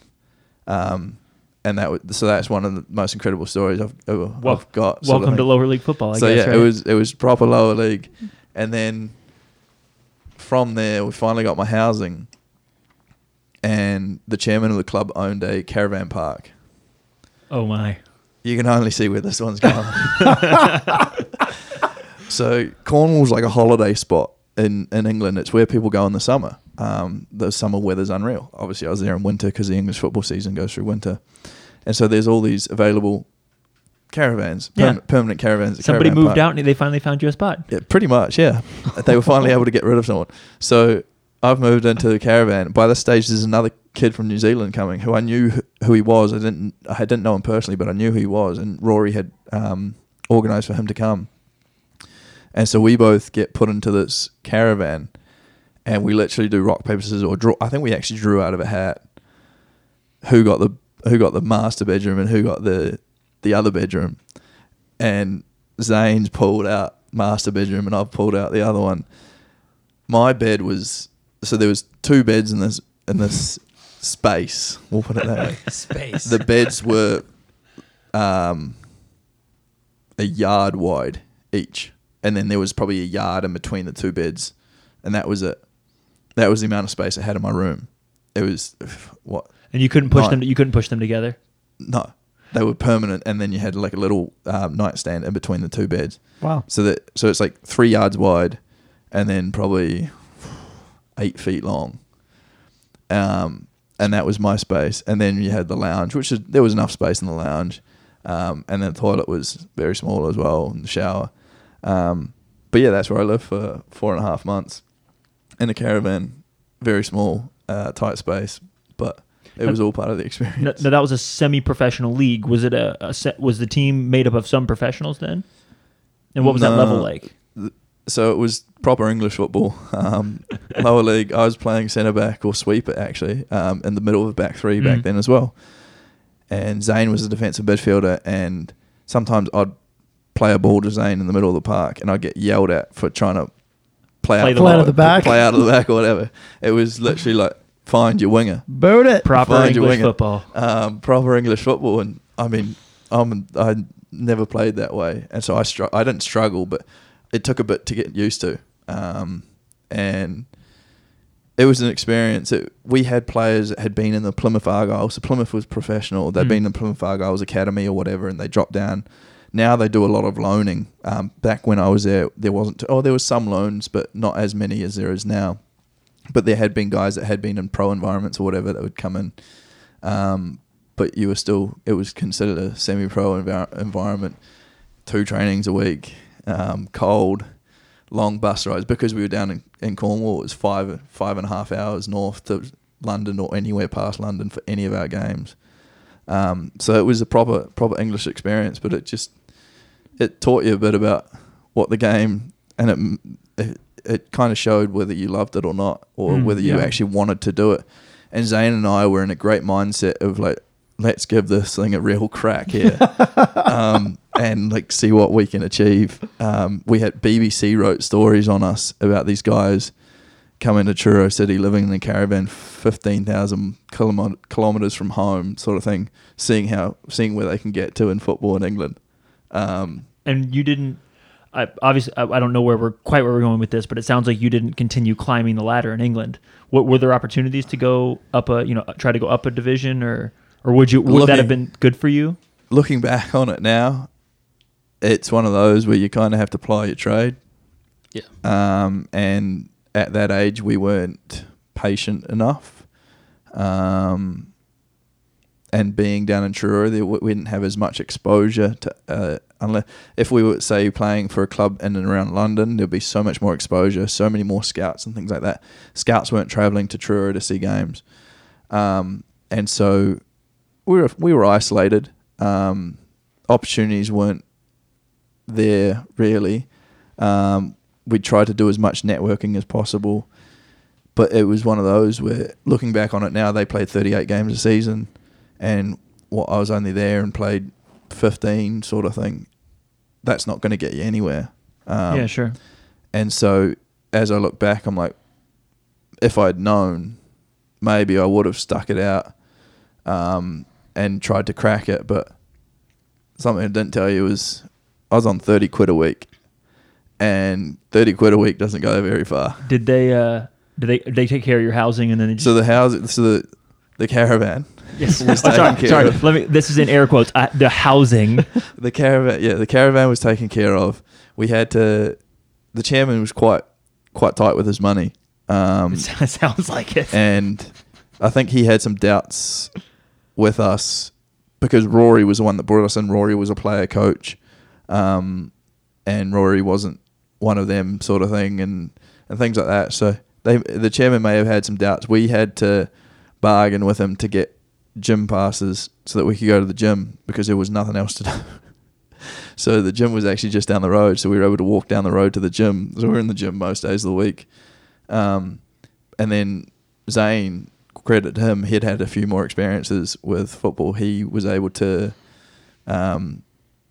persuade them to get us a win bonus. Oh, there you go. And luckily we went on like a 6-game win streak, or else I would have been broke. And the win bonus wasn't much, but it was a lot more than my 30 quid a week I was making because that was just groceries. Sure. And so all of this just played into the longevity of our stay there. I think we only trained twice a week. So we went down to the local high school, which their football team or their football academy was linked with Chelsea. The high schools. The high schools, yeah, Truro City or whatever the high school was. And so they had some really good players, like 16 to 18. We got to know the coach. Our goalkeeper coach actually for the club was a teacher. I think he was a math teacher or a chemistry teacher at the high school. And so he got us in there. Like we had to sign these things to show that we were going to be volunteering at the school, like helping out the school, just so that we could then get the access to train. So we went there and we trained there twice a week. So then we got 4 trainings a week. So we were trying to make the most of a pretty average situation and find ways to get around things. But all of that stuff didn't really play into longevity of a stay there. And trying to be a professional soccer player. Definitely. And then when Rory got sacked as a player coach, I think more so for his playing ability or his playing contribution than his coaching contribution, which is a very strange one because the head coach stayed, but Rory got binned. And Rory had brought us there. And so once Rory was gone, we found ourselves, our game time slowly fading away. Sure. And it was one of those where it was like, yeah, no. It's time. It's Time to new chapter. It was time. And so, I got myself out of there. Where'd you go? I came back to the States and... Had a baby? with the passport and everything. I'm a proud American. Come on. Yeah. And I'd been in England and I'd been reaching out to USL teams because I knew the USL was starting up. I'd been in England December and it was January and I knew trials and stuff were happening. So I've been in contact with a couple of USL teams and you get personal invites to these trials, but the trials turn out to be an open tryout and there's 150 people there and they shocker. And you spend all this money a lot of times to get there. I spent a lot of money on flights, even though I didn't have to, because I was invited, I didn't have to pay the trial fee. But the $150. Yeah, exactly. Whatever. The process is unbelievable. But so I'd come back and I went to 2 USL trials, and you can name them if you want. Let's put them on blast. Nah, that's all right. I can bleep them out. We're well gone from that. That didn't work. I'd then gone to my aunt lives in Philadelphia. And that I just needed some security for a little bit. So I went there and I found some like team in Philadelphia to train with and they played on like a dirt paddock, like just rubbish field sort of thing. Was it the Philadelphia Fury, RIP? Wow. Not they don't quite. exist. Wow. Not quite. Hey, they existed for about a week and a half. I think I just saw shots come out from the rotunda. Well, funny thing is, I played for... So when the ASL was a thing, I don't know if you guys knew about the ASL, the American Soccer League. Yeah. I do know what they are, yeah. My senior year of Quinnipiac, I had no more eligibility left, obviously. So I went and played for Connecticut United FC. Oh, wow. So you played the Fury. So I believe we may have played the Fury or we may have won by default against the Fury, one or the other. That sounds more likely. So the Fury, I've had an experience with them, yes. I at That least sounds knew like- who they were. That sounds like classic Matt Driver. I was gonna say. Yeah, so that was back in 2016, but here we are.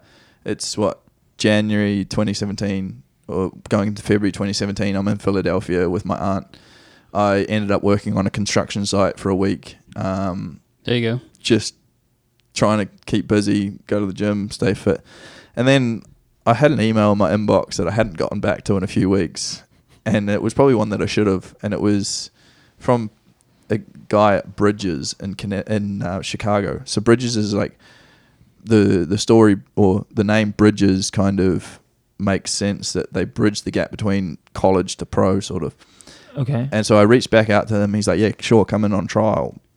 So I just took a flight from Philadelphia to Chicago, not knowing what I was getting into. We trained in this indoor facility.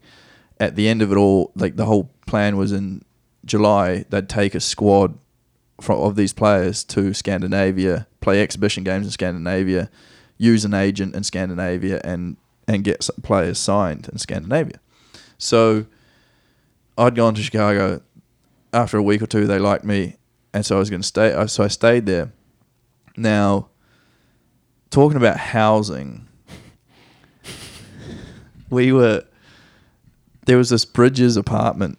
So the head coach is Brett Hall, and he's an ex-indoor coach, ex-pro, experienced, smart, knows what he likes, and knows the game. So Brett Hall was a coach of Bridges, and he's not your traditional coach or person or human. He's a very interesting guy, but they had a 2-bedroom apartment, and Brett lived in one of the bedrooms, and the guys that came in from out of town would stay in the other bedroom, which had 2 bunk beds sort of thing. It was fine. And then Brett's cat, Kitty, lived in the place as well. So it was just a very interesting experience, to say the least. But You're living with your coach. Living with your coach, but you never saw him. By the time we were in bed, he was still at his office doing whatever he was doing. And then by the time we'd go to leave in the morning, he was already gone at training sort of thing already. So you only see him at training. You rarely see him in the apartment. So he was just there to sleep. But the apartment was funded for the whole kind of system. And so he occupied 1 bedroom, and then the other bedroom had 2 bunk beds. And over the course of the 5 months that I was there, we had anywhere between 4 and 12 guys staying in this apartment. In 2 bunk beds. And a couch, I assume. 2 bunk beds. There was 2 couches, and there was at least 4 to 5 mattresses on the floor at any one time. That's so Memphis City FC. Sounds like a CFC apartment in the past to me. Hey. Easy. Sorry. So that was. You said the semifinal thing, so don't even say anything to me. Continue. There's a lot of beef in here, isn't there? Yeah, always. No, we just like to yell at each other. Only after a couple drinks. So that was just part of the experience there. But what we trained every day, we'd do a technical session in the morning, and then we'd do 5v5s indoor in the afternoon. A lot of energy, a lot of just good, hard training. And is it good coaching designed to fix you and take you to that next level? There was a lot of teaching to it, not much coaching. As I mentioned earlier, teaching technician versus teacher coaching. So it was a lot of teacher coaching. The closer we got to the trip in July, the more coaching that came about, how we were going to play against teams and things like that. And the more we discovered what the squad was going to be, because like by the time it hit summer, we had players coming in from college who were just on summer break. They were maybe a freshman or a sophomore in college, so that there was a whole bunch of different players in the environment from all walks of life and things like that. I was part of the squad that travelled to Kuya, Denmark, and we based ourselves there. Played 5, or we had 9 friendlies scheduled. After the 5th one, I think we were in Värnamo, Sweden, and I want to say about 9 of us left the group there in Värnamo, and we went in 5 or 6 different directions. For contracts? For trials, some for contracts, some for trials. I slept in a train station that night with 2 other guys. Wow. Nice. We kind of were like, this is where you're going. This is the information. good luck. And so we slept in the train station. Well, actually, we got kicked out of the train station because the train station had closed. So we actually slept in the bus station. But then we got the train the next day. We found our way up to Torsby and then got picked up in Torsby to head to a place called Sesselbeck, which is up in the middle of nowhere in Sweden, kind of. And so luckily I was with a really good friend of mine that I'd made from the group of guys at Bridges, and we were there for a week. We trialled. We played in a couple friendlies over the course of a bit of time, and then after like a week and a half, we both signed. And so both of us were there, and it was like, okay, we can handle this. We're not going to be stuck here alone. Housing situation was a lot better than some of the previous housing situations I've been in. And you've had some dandies so far. Yeah, I think most of those will probably. I don't think there's any bad ones. Well, we'll see. We'll see where we get to. But yeah, so we were in apartments, but we were in a place where we were along like this 200-mile stretch of road. Every like 20 miles, there was a settlement of anywhere between 100 and 400 people, and that was it. And you just kept on going up. And we were like halfway up this valley, following this river, the Klavaren, which is fed by Norwegian glaciers. It comes through Norway, through Sweden, then ends up down. I think it comes out in Karlstad. No, was it Karlstad? Yeah, I think so. So we were up in the middle of nowhere along this river with these small settlements. We were living in a township with one pizzeria, one petrol station, one grocery shop, a library that was open like 3 days a week, a bank that was only open like 2 or 3 days a week, and then one like sports facility, which thankfully we got access to. It had a gym, had a pool, all of that stuff, and then we had our training facility as well. So talk about experiences and for the love of the game and things like that. This was another one where it was like, yeah, you're really finding out whether or not you want to be here. But we'd gone from Chicago, would come to Denmark with the purpose of signing a contract, and to an extent we weren't going to say no to opportunities there. And were they representing you? Like, did they have an agent helping you out? Yeah, so through Bridges we got connected with an agent. Probably not the most traditional agency kind of agreement or whatever. And how does I mean, if I can ask, how does Bridges make their money? Do you have to pay to be part of it, or do they take a piece of the transfer fee, like a piece of your signing bonus? There's training fees if you were training in those months, like February, March, April, May, leading up to the trip. There's training. There's training fees. Training compensation. There's a lot of sponsorship from the fellowship group, and then there is some agency fees, whether the agent gets all that or some of it goes back into Bridges, either or. Sure. But yeah, so that's how I guess Bridges got some of the money. But then we paid for a bunch. Mostly we paid for the flights to get from Chicago to Denmark. But yeah, we were going there. My intention of going there was to get a contract and not come back. And whether it was going to be what I ended up Division 2 Sweden, so Tier 4, whether it was going to be Division 2 or Superettan or whatever, I was there for a contract. Yeah. And we got it. So it was another one of those where, like, can we climb the ladder? But because we were so far away up this valley, once again, people didn't come to watch. You'd only have the locals, and you wouldn't have too many scouts and things like that. And you have a habit of ending up in the most rural places possible. Hello, Chattanooga. Yeah, here we are. So yeah, it was kind of like we did what we could. We played games. We saved them from relegation, actually. Nice. Which was a big one. We came in mid-season when they weren't doing too hot. And were there any other, like, was this a team of semi-professionals, professionals and non, or was it all amateur technically? It was amateur to semi-pro at best. But it was a place where these kind of unnatural agents would send players that haven't really proven much. Yeah. So it was kind of like there was a bunch of It's your first stop. half-caste players, like misfits. kind of like misfits. Yeah, that's probably the best. It's a weeding out process. Yeah, and so like we'd have players coming in and out, and we'd be like, oof, maybe not, and things like that. And, but like, Breezy, let's get on a plane. But everyone, let's go. Like, to an extent, even if you're good and the environment's not good, you conform to like the normalcy of it, and like, so even if you were a lot better and you'd played in better environments, the football we were playing, like sometimes you'd be made to look pretty bang average just because of the way it was. But we still were able to perform to an extent and perform well enough that we kept them out of relegation, enjoyed our time, had some pretty cool experiences, went some pretty cool places, lived in a completely different country. I went to the river every morning at like 7:30 in the morning and just stood in the freezing cold. It was probably 38, 39 degrees Fahrenheit max. Doing a little Wim Hof breathing. Well, yeah, this was before I even knew who Wim Hof was, sort of thing. But I was already in doing cold water immersion sort of stuff. Yeah. So I look back on it now. I'm like, yeah, I was living a pretty good life. But then we're getting football money, but the trainings were in the evening because all the Swedish guys were working or whatever. And so Grant and I, we had to find a way to fill our days, and the club was pretty good about it. They in the absolute middle of nowhere. In the absolute middle of nowhere. So Right. the club was really good about it. And I think because they've had players like in the past, they were able to find us jobs. So we were landscapers. Nice.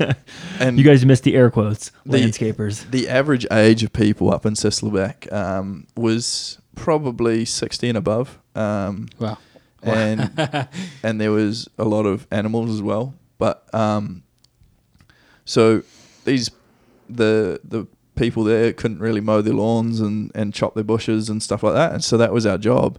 And so Grant and I would go around with the trailer and the lawnmower, the weed eater, the hedge trimmer, things like that, and would do that for 3 or 4 hours a day, and then go home, rest up, and then train in the evening. Keep you a little extra fit. So yeah, it kept us fit, gave us something to do, and I mean that was also reflective time.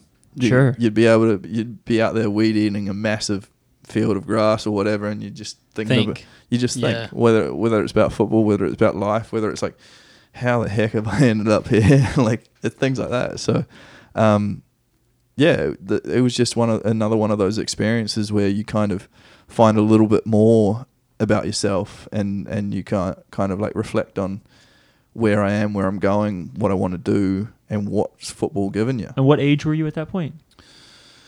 I would have been 23 probably. Okay, so you were still pretty young. Yeah. I mean, you're still pretty young now, but 23 is you're just out of you're not long out of college. Yeah, it was within 23 is that big in between stage where you feel like you're a grown up, but it was you're not. It was like a year and a half since I'd been in college. And this is 2017 at this point. This is 2017. Yeah. Okay. Did you have any thoughts? Like you said, you had a lot of time to reflect. Like what kind of things were you reflecting on, and kind of where did you picture going? What kept you from, I guess, calling it quits because you're on your second or third try at going professional? The love of the game, Breezy. I'm just kidding. I never really thought about quitting. It was just like, well, where can this game take me? That was probably one of the first play times where I was like, yeah, I might not make it, but I might not make it to the top 1% of footballers making 200,000 a week or whatever. But like, where can this game take me? What experiences can I have? What countries can I see? Things like that. And I think that was really the first time, because I'd been to Ireland and England, Northern Ireland and England, and so I had a taste of cultures or taste of football. But this was my first like culture taste, because it was like they don't speak English, they live life a completely different way, and it was like, this is kind of cool. So that was kind of my first time where I was probably reflecting on like, where can this take me? And I actually started writing during this time. I've been writing ever since I started at Derry, writing blogs on a website, but the whole time up until Sweden, it was mostly updates, like daily updates or weekly updates about my trial or whatever. That's why it started in Ireland. But by the time I was in Sweden, I started writing psychologically based articles, whether it was on belief or whether it was on decisions or whether it was on opportunities or whether it was on time, like just different things that obviously I was spending so much time thinking out in the fields. Weed eating. Good way to do it. Standing in a freezing cold river thinking, this water once was a glacier, and where's a moose going to come from out of that bush, or things like that. And so I started writing, and that's when my writing shifted from updates to this like potentially like motivational or like life-seeking writing. And that's you said that's in a blog. It's in a blog. So that's accessible to like the general public. That is accessible to the so general public. no matter what you're listening to, we'll put that link in the description in the show notes. And if I maybe missed one or two things, you can read every day for about 150 days from the first day that I arrived in Derry, talking about my trial there. And you'd probably get more details that I may have missed about my experiences. Wow, he's a footballer, and now he's Confucius. What's going on? He's a writer, man. So, that's awesome. Yeah, that was the time in Sweden, and yeah, I guess it made me reflect on why I was doing it a little bit and what I was learning from it. That was a lot of the things I wrote about, what I was learning from it too. So still playing center back. Still playing centre back. I played a little bit of left back in Sweden. Yeah. Okay. Yeah, that was a good old time. Running up and down the left wing, trying to get in at the far post and things like that. But once again, the left foot came in handy. And it does that. Yeah, left back or centre back was the two positions I played there. So you're in Sweden for a little while. How long were you there? Probably 2.5 to 3 months. So we came in the mid-season break. That was how we were able to play friendlies with the Bridges group. Mm-hmm. We played exhibition games against Superliga teams in Denmark, First Division teams in Denmark, and things like that. We played some unreal teams. And then we got there in mid-July sort of thing. And I was there from mid-July, August, September. And I think I left near the end of September. We only had 3 months to stay. We were on the 3-month, 90-day visiting visa. Yeah. I missed the last 2 games of the season, but we were already safe. And I was just like, I'm not willing to to stay longer because I want to be able to get back into this country. Yeah. You don't want to overstay your visa. Yeah. So I was there for 2.5 months. I guess the first part of it I was in Denmark, and I left and I went back to New Zealand. And thankfully, the season in New Zealand runs different to the European season, so I literally went straight from Sweden straight to Wellington, which wasn't even home. I've been away from home since Christmas of 2015, and it's now October of 2017. And the first thing I did when I went back to New Zealand was not go home. I went to Wellington and went to a new team and met with the head coach and signed a contract in the New Zealand National League with Team Wellington. Now, I'm gonna break in before you go any further here, because CFC fans will actually find this part really interesting. Erik, you took the position of a former CFC player who did not return playing center back for Team Wellington. Nick Eddington. Yeah, Nick Eddington. That's funny. I didn't know that he had been playing. I knew that he was a Team Wellington player. His last season was the season that ended before the season you started up. Let's rewind when I'm playing for Canterbury United youth team. Okay. We have played Team Wellington youth team in 2011. We've lost 3-1. Nick Eddington was a centre-back for Team Wellington youth team. I remember parts of that game. A guy called Louis Fenton scored unbelievable goals. They just tore us to shreds. So still, we won the National League. Whatever. But yes, Nick Eddington played for that Team Wellington youth team, and I guess he just stayed in their system until then. He also went to Marshall. Yeah, he went to Marshall, and then he graduated. Yeah, so he would have gone back after graduation, I guess. He played for Des Moines Menace the year after us. He played for. I think he played after his junior year with us. Yeah, right? 2015. Des Moines Menace after his senior 2016 year, was in Des Moines. Then he was in Croatia for a year. Yeah, and then went back to New Zealand and played the season that ended in 2017. Yeah. So, yeah, there's small little tidbits everywhere. I mean, CFC's worldwide, baby. Nuggets. Football's a small world. Oh yeah. And you'll find that wherever you go, whoever you play against, How did you? Before we go past that, how did you know about him playing for CFC or did you? Yeah, I knew that he played for CFC. I think I did some research. Somehow, somewhere, his name popped up. But then the other side of it was at the dinner back in early March at Crew Brock's house. I was talking to some of the guys, and they were like, "Oh yeah, we got 2 owners from New Zealand." And I was like, "You got to find out who they are, because I can guarantee you that I would know at least one of them," and I do. I still don't know who the second owner in New Zealand is, but the first owner I actually know really well. And when he saw that I signed for the club, he sent me a message. He's like, I'm a part owner. And I was like, I figured I knew one or two of the people that had shares in the club. That's fantastic. So yeah, there's connections to New Zealand all over, but I'm not sure how. But somehow I found out that Nick played. We can talk a little bit about how you got to CFC. Yeah. A little down the line. When it gets there. That might have to be like a part 2. We can still keep going if you're good. Yeah. So did you end up in Wellington because you knew somebody there? Were you coming in on trial? How So did that Wellington winds all the way back till I can picture myself walking to the gym one day when I was in England from my caravan to the gym, which was about a kilometre down the road, and a LinkedIn post had popped up from the head coach of Team Wellington saying looking for a left-sided centre back for the Oceania Champions League. Did you say LinkedIn? Yep. Okay. Okay, so Congratulations on having the first job ever found on LinkedIn. Hold on. Who says that became a job? So, but this was for the previous season. So okay. he heard LinkedIn. I heard Oceania Champions League. Different wavelengths here. Yeah.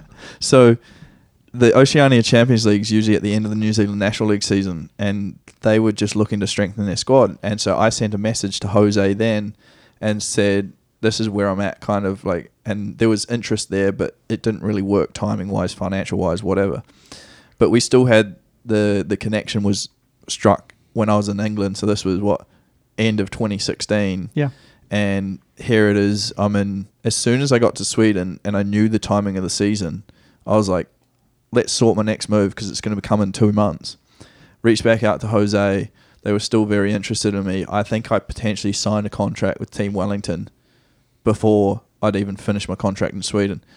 And technically, I didn't actually sign that contract. My father signed it. And because I didn't have access to a scanner, a printer, or anything. And hello, bumfuck nowhere, Sweden. And DocuSign was no such thing at that time. Right, yeah. And so I think beautiful. Through it all, like, I'm not even kidding. I'm pretty sure Dad signed the contract for me. He definitely signed the contract, and by he, I mean Eric. FIFA, when you're listening, Eric signed the contract. So, I planned it all, and when the Swedish club tried to keep me for the last 2 games, I was like, no, I got to go. Yep. I'm going because I don't want to overstay my visa. I'm going because I'm going straight to another club, straight into preseason, and we've got our first game in 2 weeks' time. Yeah. I mean, it's 2 reasons to leave. Yeah, and so double the reason. I left Sweden, went straight to Wellington. I tweeted that I was back in New Zealand because flying from Auckland to Wellington, there's this beautiful mountain that is this perfect volcano shape. And I took a photo of it, and I was like, "Oh, it's nice to be home." And I had 3 or 4 people send me DMs where are you going? What team are you playing for? And one of them 2 of them had been at clubs in New Zealand. So people knew I was back in New Zealand. They didn't know who I was signing for. They didn't know whether I was going back to my hometown because my hometown now had a National League team. So rewind back to when I'm in high school. My hometown didn't have a National League team. That's why I had to travel to Christchurch to play for Canterbury United. Now Tasman United was a thing. And so that was my hometown. But I went to Team Wellington and people saw as the social media team posted a video of us walking out on a preseason friendly, and people saw that on social media and saw me in a Team Wellington kit, and that was the end of that. So Team Wellington, here I come.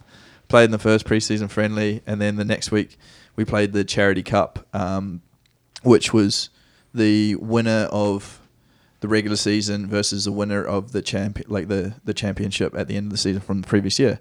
We played Auckland City, the powerhouse in New Zealand football. Went to the Club World Cup 10 years in a row, sort of thing. And they had current All Whites. They had all sorts of these top players. We go out there and beat them 3-1. And we're like, we're going to win the league. We're going to go undefeated. This is unreal. That was probably one of the best games I've ever played on New Zealand soil. I still remember some of the feedback I got from it, and it was on live television, things like that. It was one of the best games I'd played. It was the first time I'd played in New Zealand in 5.5, 6 years as well. Since before college. Since before college. So it was it was a great place to start. But and I played well for the first few games, but then outside of the football, the agreement of housing, of work, and things like that hadn't been followed through with. And so life started going not downhill, but promises hadn't been fulfilled, and I was paying for my own housing. I was trying to find work that would work, like which was suitable for me playing and traveling and everything like that, and it was becoming a real struggle. And so it just ate away at me, and I was making a bit of money, but my expenses far outweighed my income.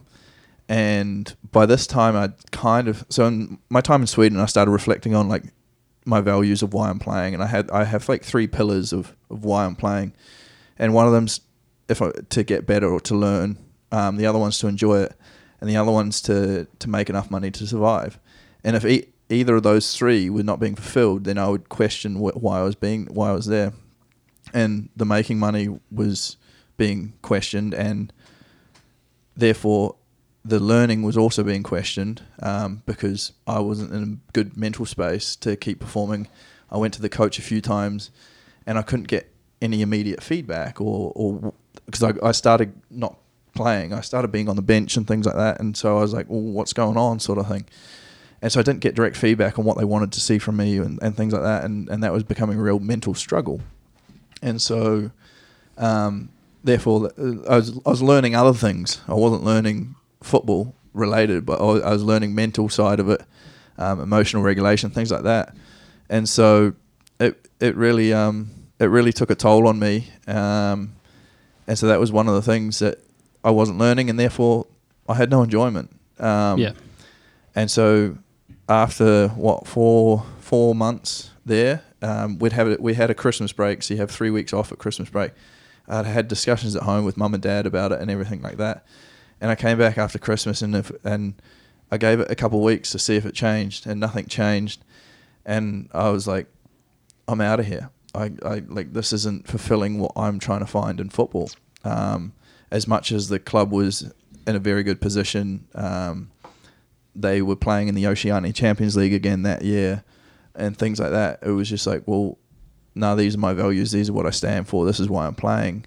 And I left them behind, I guess. Competition's competition. Competition's going to be everywhere, but if you're not fulfilling something that makes you, feel like you're fulfilling your personal role, then why be there? Yeah. And so it was one of those where I was like, it's just not going to work. And especially if I wasn't getting feedback from the coaching and actually getting given an opportunity, sort of thing. Gotcha. When it sunk in, you'd sat on the bench for a whole game. I would watch our team lose 2-1 in like the 80-something minute, and I'm doing doggies to keep fit after a game, and everyone's stretching or whatever, and I'm doing doggies. I'm like, nah, I have value. I could be valuable somewhere else, and I can contribute in a lot more. Because at that stage, I wasn't really contributing in other ways outside of just being a player. I wasn't a full-on leader, or I wasn't a mentor to younger players yet. I wasn't coaching. I wasn't doing any of that. And you weren't being treated well either. And to an extent, outside of not playing. Yeah. And so like it was just like, well, nah, I could be doing doggies in another place where I'm actually happy. So I left them, and I went.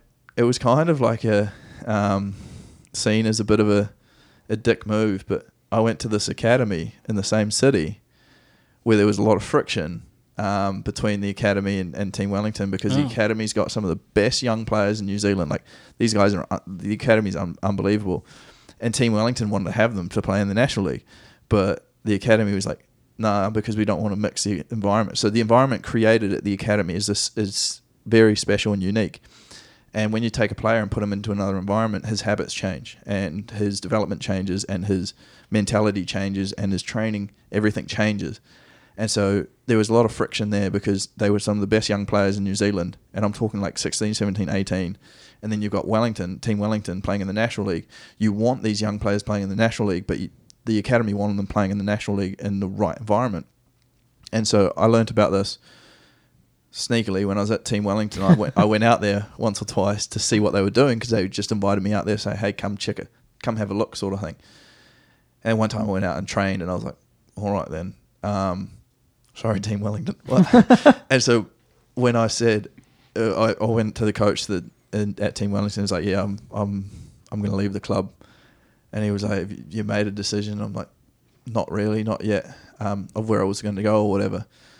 And 2 days later, I'm at Ole Academy working as an intern and playing and training with them to prepare for their winter season. So the winter season is different to the National League. National League's played in the summer, and then there's a local winter league, and so that's where that team would play in. Okay. And so I went out to the academy. Not the same league. Not the same league. One step down, and so I went out to Ole Academy and started training, playing, coaching / interning in this environment, and it was. Go ahead. How was being a coach?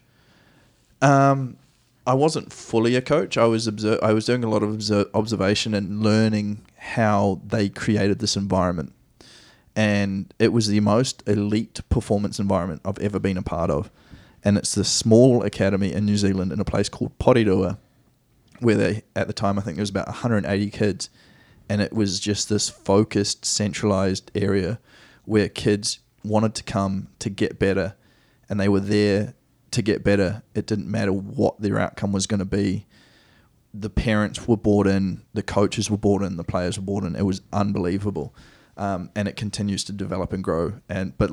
So that environment to me was great because I want to learn, and so I was like, heck yeah! Like I've come into this fantastic environment, this training environment which I've never been a part of, and it was more elite and than what I'd been in prior. And so I was loving it and enjoying it a lot and learning a lot on the field, off the field, how the operations ran, how performance was, like all of that, which has got me to where I am today in terms of what else I do outside of football as well. So I was there for 8 months. The league season had finished and it was time to find a National League club again because it was turning into summer. And I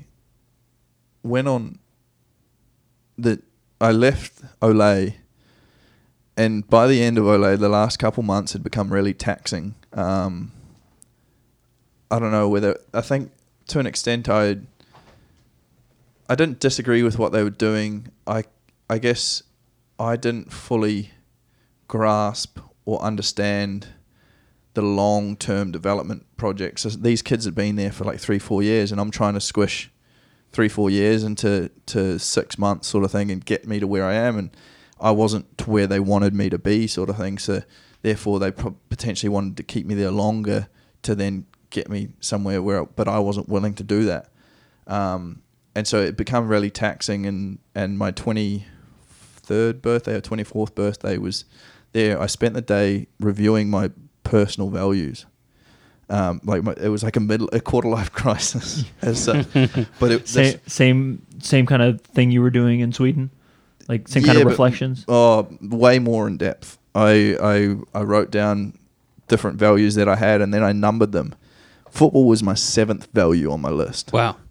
And it's just like, damn, all right. So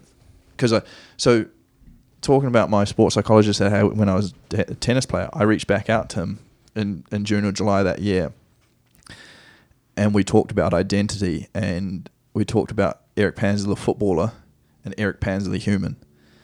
And up until then, I'd always be like, he's Erik Panzer the footballer. Like if I lost, I'd be in a bad mood. If I played bad, I'd be in a bad mood. If I made a mistake, like I think everything would be down. And so I had no disconnection to it. And so this was the first time I really reflected on that from what he told me, and then I went ahead and did that with my values and the personal mission statement and things like that.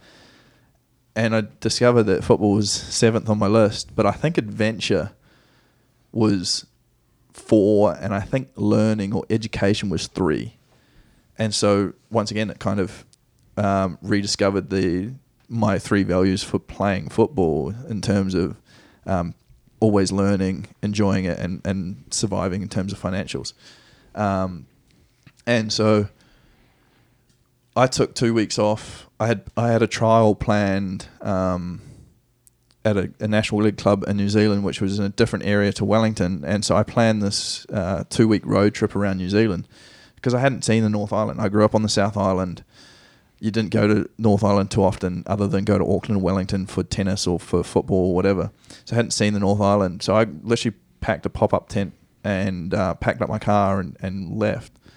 But literally the day I went to leave town, I met with the assistant coach from Team Wellington, because he was actually a great mentor as such to me through the whole process. When I was at Team Wellington, it was a struggle, and he was talking to me more about the mental side of things, because he wasn't able to. He tried to give me feedback football wise and why I wasn't playing or whatever, but he wasn't the head coach. He couldn't make those decisions, and so I met with him, and we just talked about different things, and we talked about what plans I had, and he had talked to the coach where I was going to go on trial with, and he was quite confident, but he was like, have you spoken to this coach at this club? And I was like, no. He's like, send him a message and just see what's up, sort of thing. And so I was like, okay, I'll go on my road trip and then I'll get to that. And so I go on my road trip, and it was the best 14 days I had in a really long time. I was able to just to disconnect.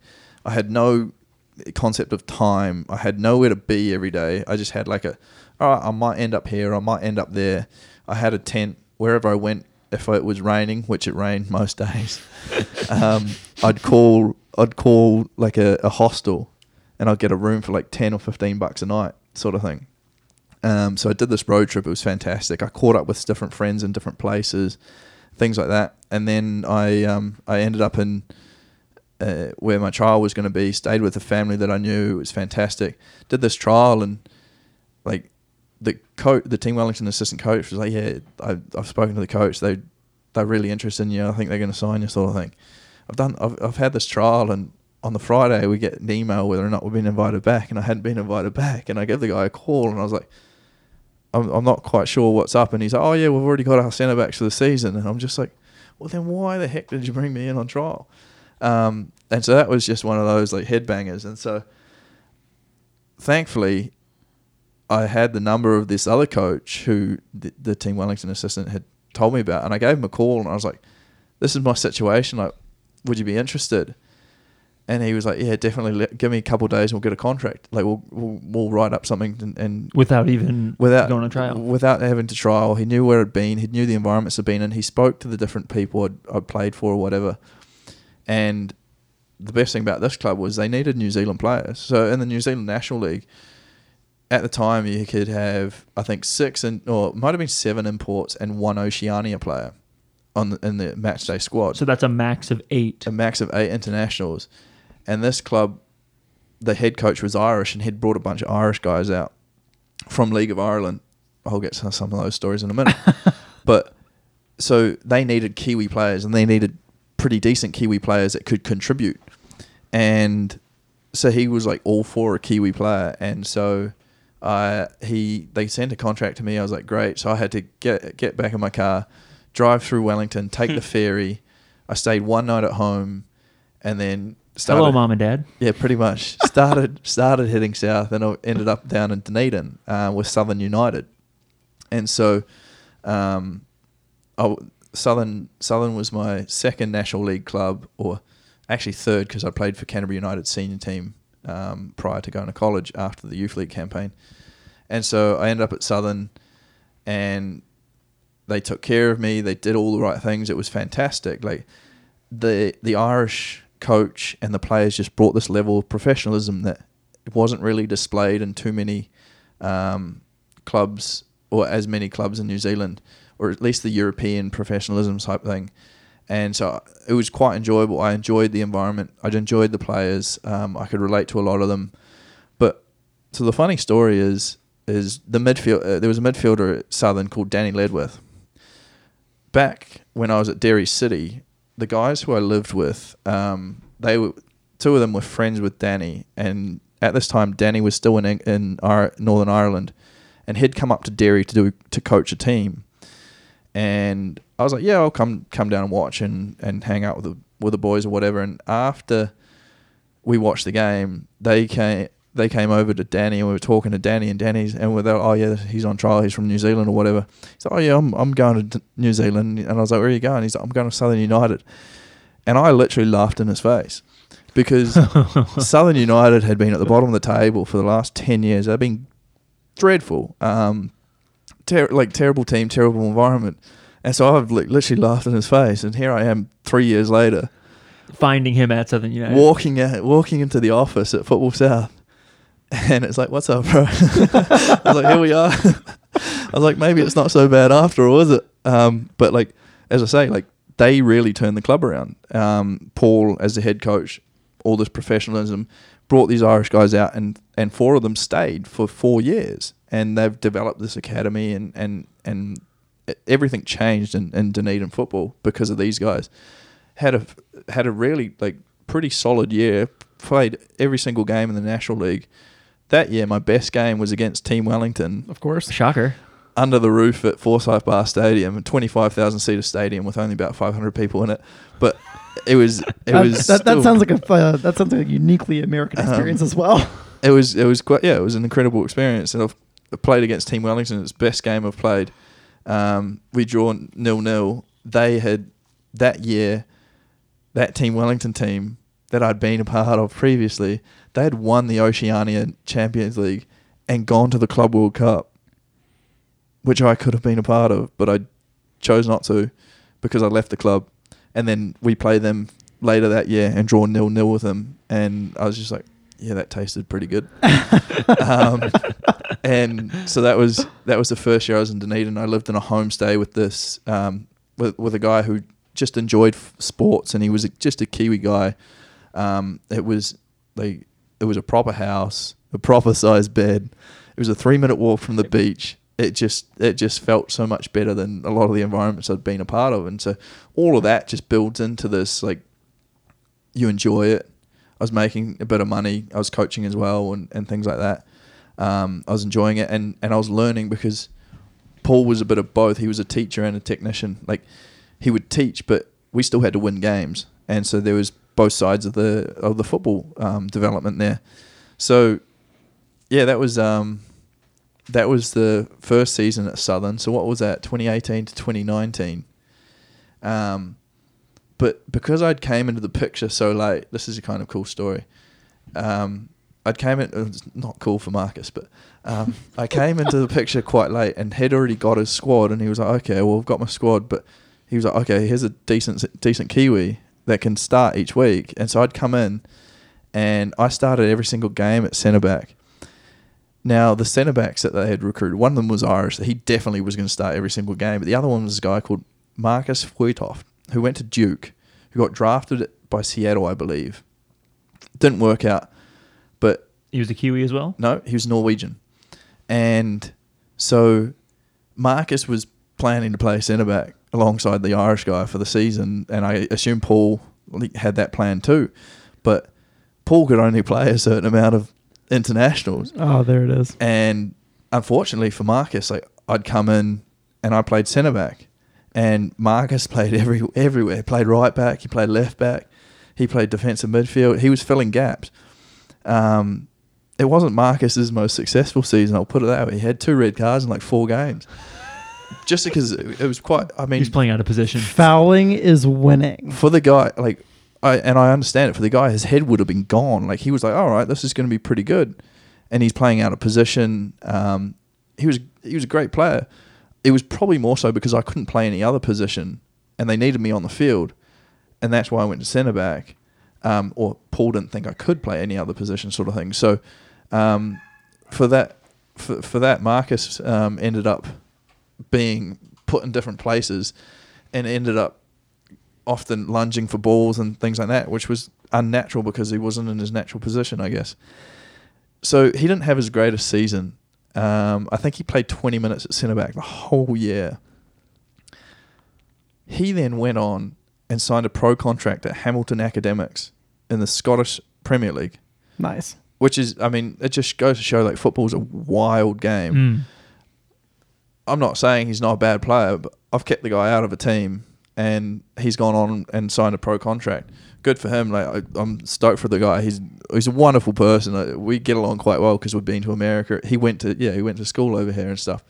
And it just goes to show that, like, it doesn't matter who you are. Like, your opportunity might be right around the corner. Yeah. And so it was one of those where it's just like, yeah, football's not fair either. Like, football's a brutal game. Yeah. The guy's just had an awful season, and he's ended up on a pro contract. And next thing you know, he's marking Jermaine Defoe when they play Rangers. Or was Jermaine Defoe playing for Rangers? I think he was playing for one of the two, Celtic or Rangers. It was Rangers. But yeah, he was marking Jermaine Defoe and then playing against Scott Brown for Celtic and stuff. And I'm just like, God, like we were training every week, sort of thing, and stuff. So yeah, good on the guy. But yeah, that was just a funny story from my time at Southern. Where'd you go from there? So the New Zealand National League kind of lines up quite well with the Australian NPL, which is a second tier in Australia.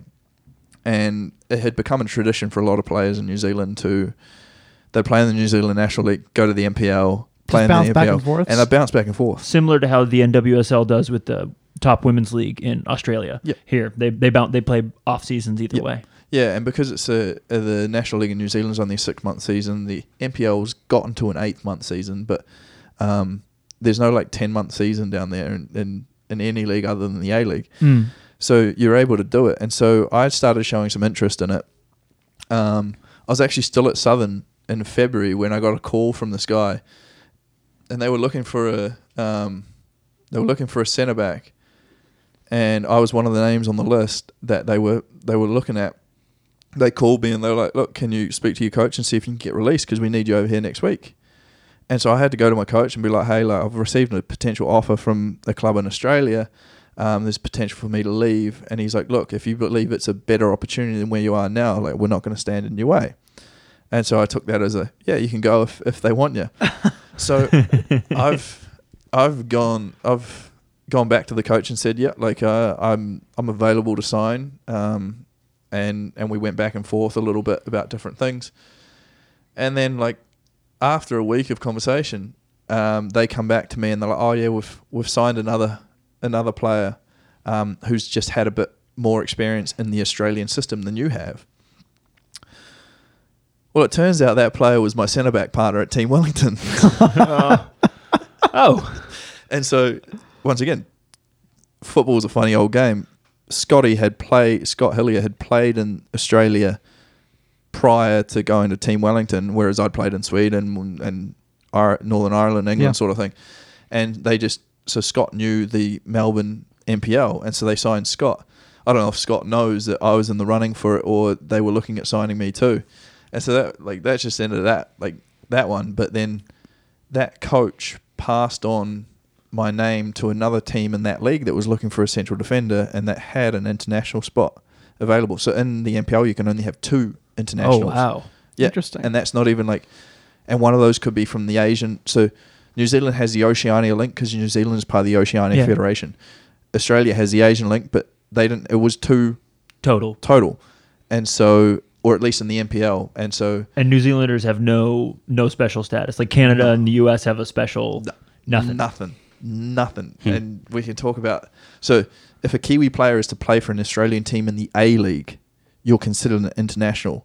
But if an Australian is to play for the New Zealand team in the A-League, they're considered a domestic player. Oh boy, sounds just like Canada and the US. Wow. Yeah. So there's all sorts of that stuff. But this is why we need a common market. Keep going. I'm getting stared at right now by Breezy. So a second club in Australia in the NPL contacts me, starts talking about what I'd need financially and housing and everything like that. And then we get quite far into discussions and then it just goes quiet. Oh, that's always good. And didn't hear back from them, didn't get told why they didn't want to sign me or whatever. And I think I tracked their team and looked if they signed a centre back or what, or I don't know, but I knew that the club had some interesting struggles. In Australia, a lot of the teams are related to a European descent. So there'll be Croatian clubs, there'll be Montenegro clubs, there'll be Greek clubs, there'll be Czech clubs and things like that. So there was always complexities to all of that. And so I just didn't hear back from this club after a while. And so I just got on with things at Southern. And then it came to close to the end of the season at Southern. I didn't know what I was going to do. I had an opportunity in Finland that I was talking to. Was it in an actual city, though? Or was it in the middle of nowhere? That's yet to be... hey, come play in Finland and you can mow grass. Yeah, then play. I'll go do that. I'd quite happy to... I think that was more painting walls and stuff than mowing grass. But so but yeah, I had the opportunity in Finland, but then another club in Melbourne hit me up. But they were playing in State League 1, which is Tier 4 Australia. I'm not in football for the money, but this money was ridiculous for Tier 4, for the standard, for the amount of training, for the facilities, everything. It was silly. As in, it like, just wasn't good equal. silly or bad Good silly. silly. Okay. Like, Oh, Okay. really? and it was one of those where, like, well, if I play well, I've already got a foot in at 2 of these other NPL clubs. Like, yeah, potentially, like, that could happen. And so I go over, and I had been used to these environments. So in the discussions with the coach, it was like, oh yeah, I need housing taken care of, potentially transportation taken care of, and so I thought that would be like, yeah, like they'd cover my housing and things like that, and then they pay me on top of it.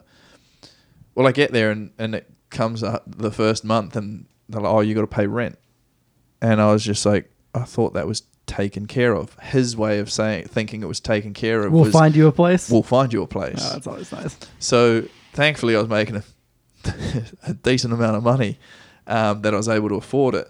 But after 4 or 5 weeks, I was like, I'm not getting any better. I'm probably getting worse. Not really enjoying it. The only good thing about the place was the money, and it was really good. They leased a car for me. They actually pay for it this time? They paid half of it. I paid the other half.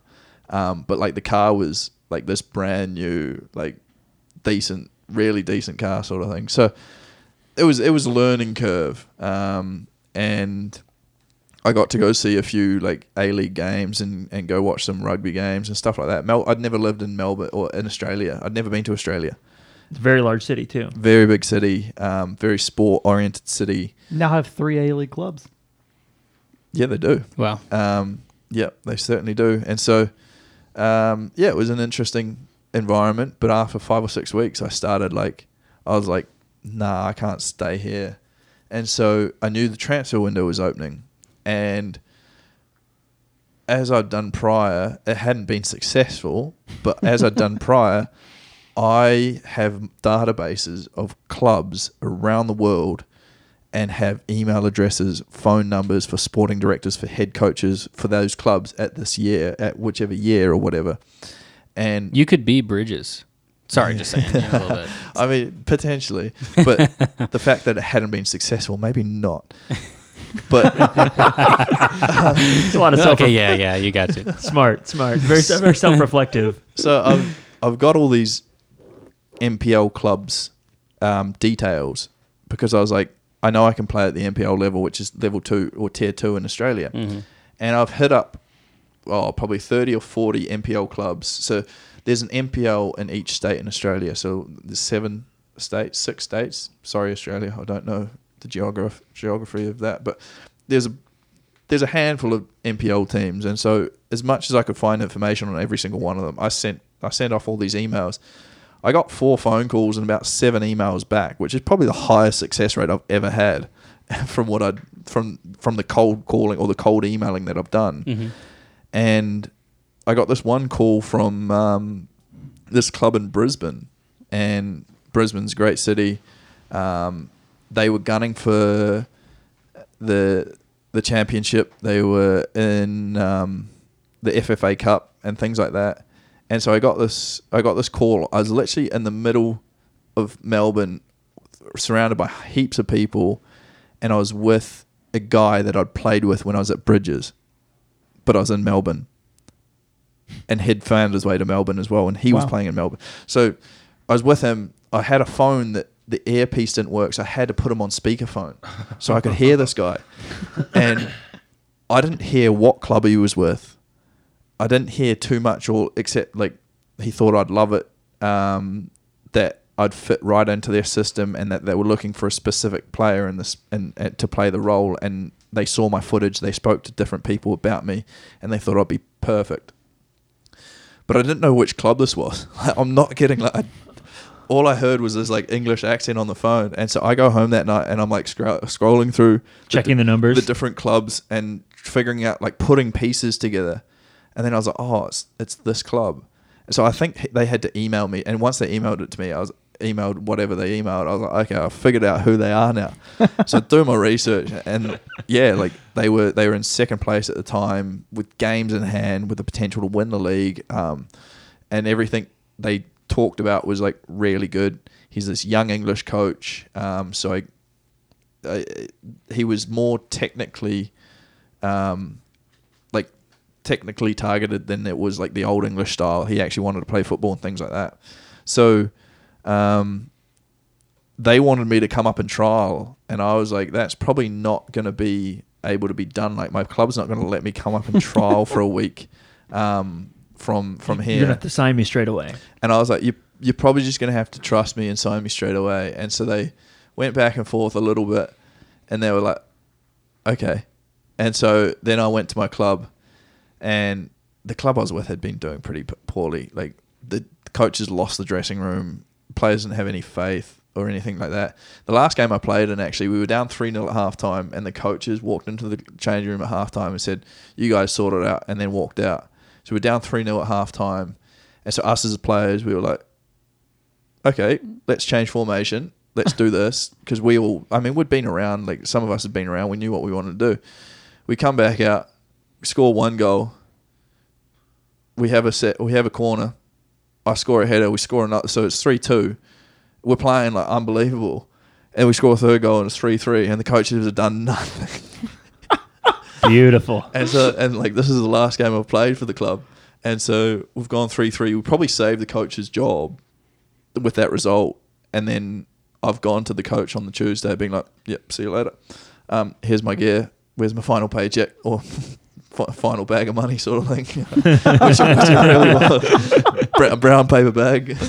That's what's up. And are you an official voting for a World Cup spot, or there it is? I mean, New Zealand and Australia just got the joint bid for the Women's World Cup. I'll true. see you there.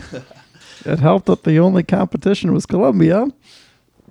Hey, it was still pretty damn close. It's going to be a blast. I'm excited. Yeah, that should be good. You trying to go? Of course I'm going to go. There's one team from America on the national team level that's worth rooting for right now. Fact check. Brutal. True. It's not one team that I love, but one team worth going to. Fair Anyway, enough. keep going. So I then left Melbourne, flew to Brisbane, which is about a 2.5 hour flight, and I get to Brisbane. I arrive, get picked up by the coach and the assistant coach at the airport like 11 in the morning, go into the office, sign the different things, get the clearance online. They had a game that night, and by the time all my paperwork was done after arrival and everything was done electronically, I could have played in the game that night. Wow. That ITC was quick. Well, I didn't have to do it because I was already in Australia. That's right. Of course. I've missed a few ITC stories actually though, but we can go back. no, it's all right. We'll be here all night. We're already here all night anyway. So, is Rachel bringing dinner up soon or what? She might as well can, and it's vegan, so Yeah, there you go. That's a whole nother story. What? We'll definitely have a part 2. And so, I was available to play, but I didn't because the coach was just like, "Nah, It's been a long day for you." That would absolutely mess with some of these guys' heads. But either way, I was still there. I watched the game. After the game, the official photographer did all my headshots, did everything, did a proper announcement, taking photos in the stands and things like that. The boys won. I don't know what the score was. I met some of them there, and then I went to the place I was staying at. I was staying with the assistant coach. So once again, it was a house. It was a bed that was bigger than It wasn't 3 feet wide, and yeah, it was a decent sized bed, and it was a decent area. Because I told them what I required in terms of housing and transportation and stuff like that, and they took care of me in that sense, took care of my housing. They got me a bicycle. Brisbane wasn't too big, and so I was able to use the bike to get... Well, I mean, Brisbane's big, but where I was living was very relative to what I needed to get to. Sure. So I biked to and from training.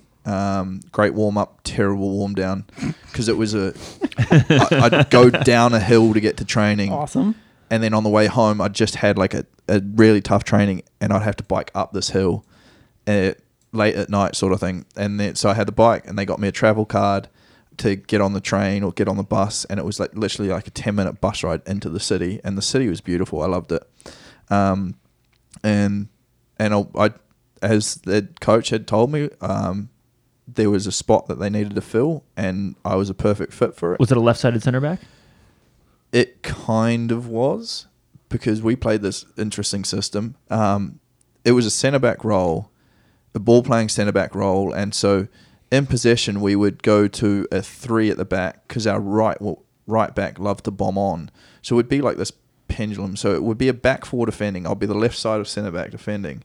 And then in possession we went to a back 3, and the right back turned into a right winger. So you became the center back, or almost a defensive midfielder if you took a couple steps up. Sometimes, yeah. And so I was playing attacking wise, I was playing in the middle of a back 3, and defensive wise, I'm playing in the left side of left centre back of a back 4.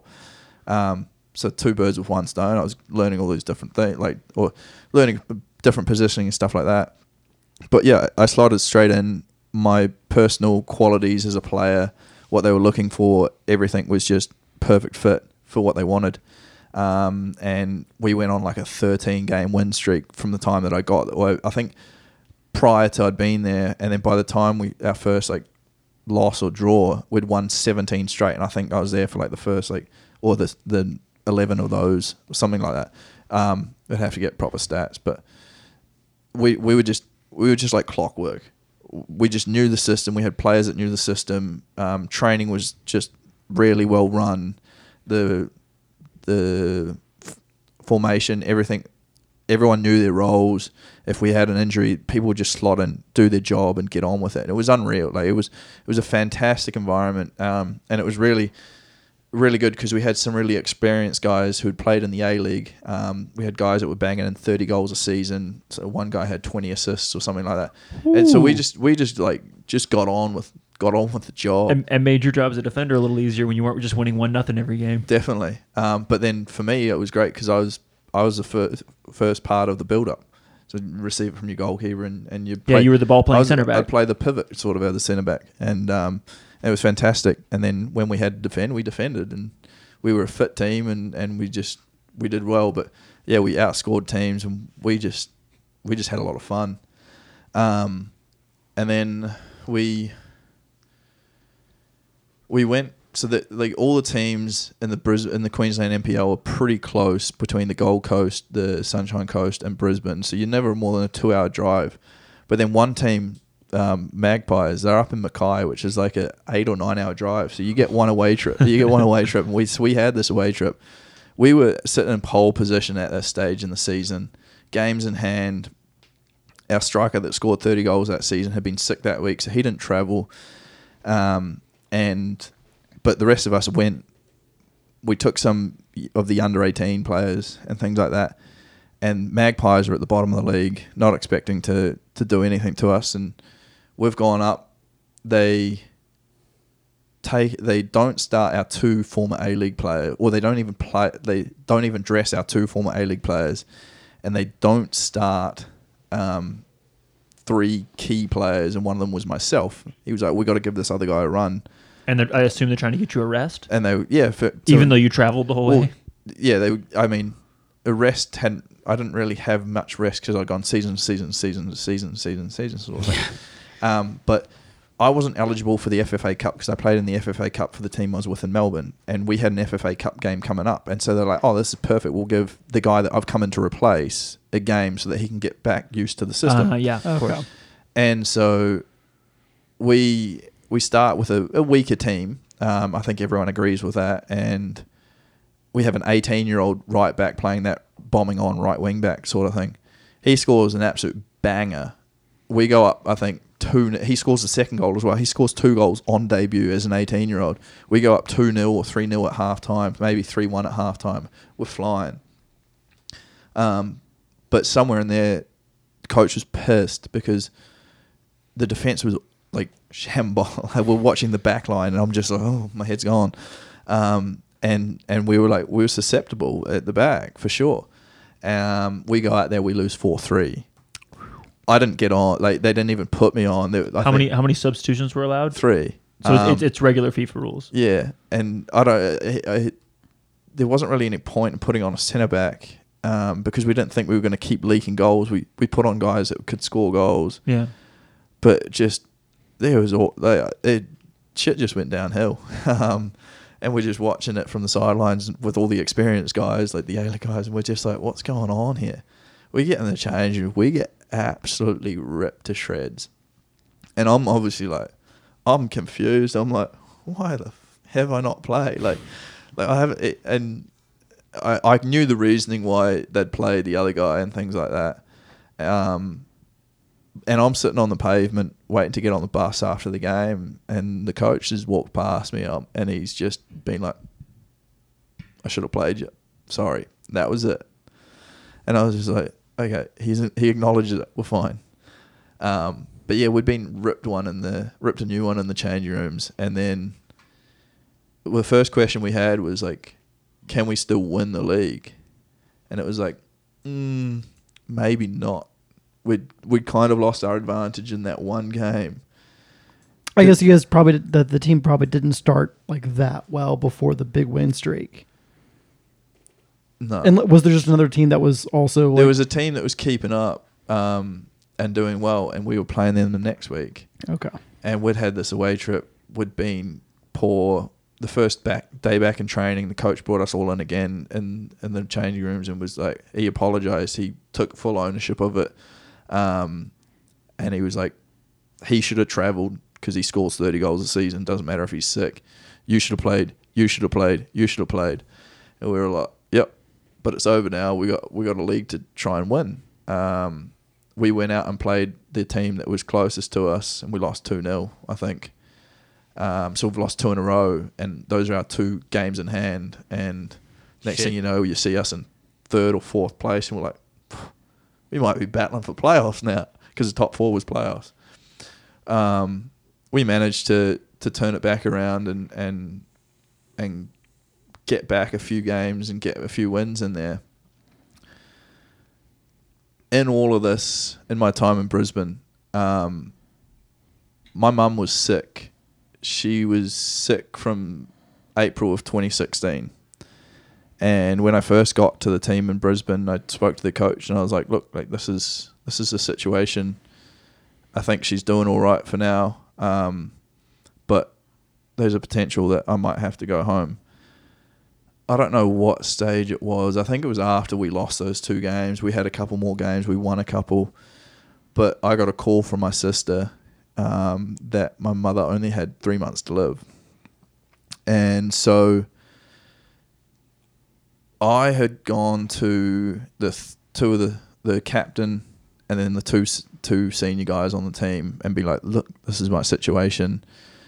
This is what I'm potentially looking to do. Are you guys okay with it? Because I'd already gone to the head coach and he's like, I'm fine with what you want to do. And they were fully supportive of it.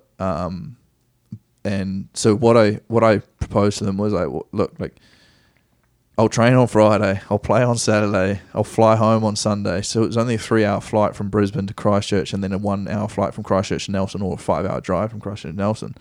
So I did that for the first week. I played the game, I trained, played the game, flew back home, spent time at home for 4 days, flew back to Australia on the Thursday, and then did that again the second week. And after the second week of doing it, I got back to Brisbane. I was like, yeah, she's actually doing all right. Like I felt like she was doing all right.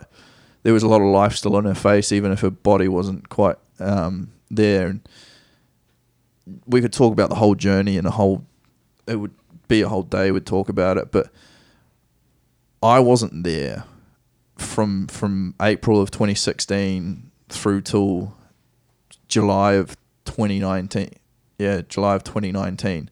I was never there. I never met a doctor, never saw a nurse, never went to a treatment, never did any of that. So the picture that I got was from Mum. The picture that she portrayed was this positive, healthy, mentally strong woman in the face of adversity, whereas the picture that my dad and my sister got was reality from doctors and scans and things like that. And Mum never saw scans because she didn't want to knock her mental state.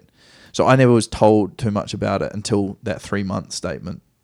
And they were like, yeah, we kind of have to tell you that one, because they got to see the size of the growth and things like that. And so all I got was Mum's side of the story. And so I continued that side of it with her because I knew she needed that support. And in the 2 times that I'd gone home during this whole ordeal when I was in Brisbane or whatever, we had conversations of planning for the worst, and I was like, screw that. I was like, nah, like you can't be like that. But they're like, yeah, we kind of have to be. But yeah, so I've gone back the second time, and then I've gone back to Australia. We've played a game. I was still playing, which is fantastic, because what I said to them is, I need football. As much as I need family time, I need football, and money didn't matter at that stage. Like I didn't care. We booked flights, didn't matter, and so I needed to play. I needed to train. I needed to be part of the group and things like that. So I've gone back. We've played a game. We'd had a planned team night out for a long time because we didn't have one after that game. So we've had this team night out, and so Brisbane is 2 hours ahead of, or 2 hours behind New Zealand. I've gotten in at 4 a.m. in the morning. By that stage, I was probably sobered up a little bit. I've gone to sleep. I've slept an hour and a half, and I've been woken up to a phone call at 5:30 Australia time, which is 7:30 New Zealand time, and it's my sister, and my mum had passed away. And so I hadn't been ready for that at all, but I called the coach. I mean, I sent a message to the coach, the assistant coach, and said, this is what's up. And it was like 7 in the morning. I'd slept 1.5 hours. Yeah.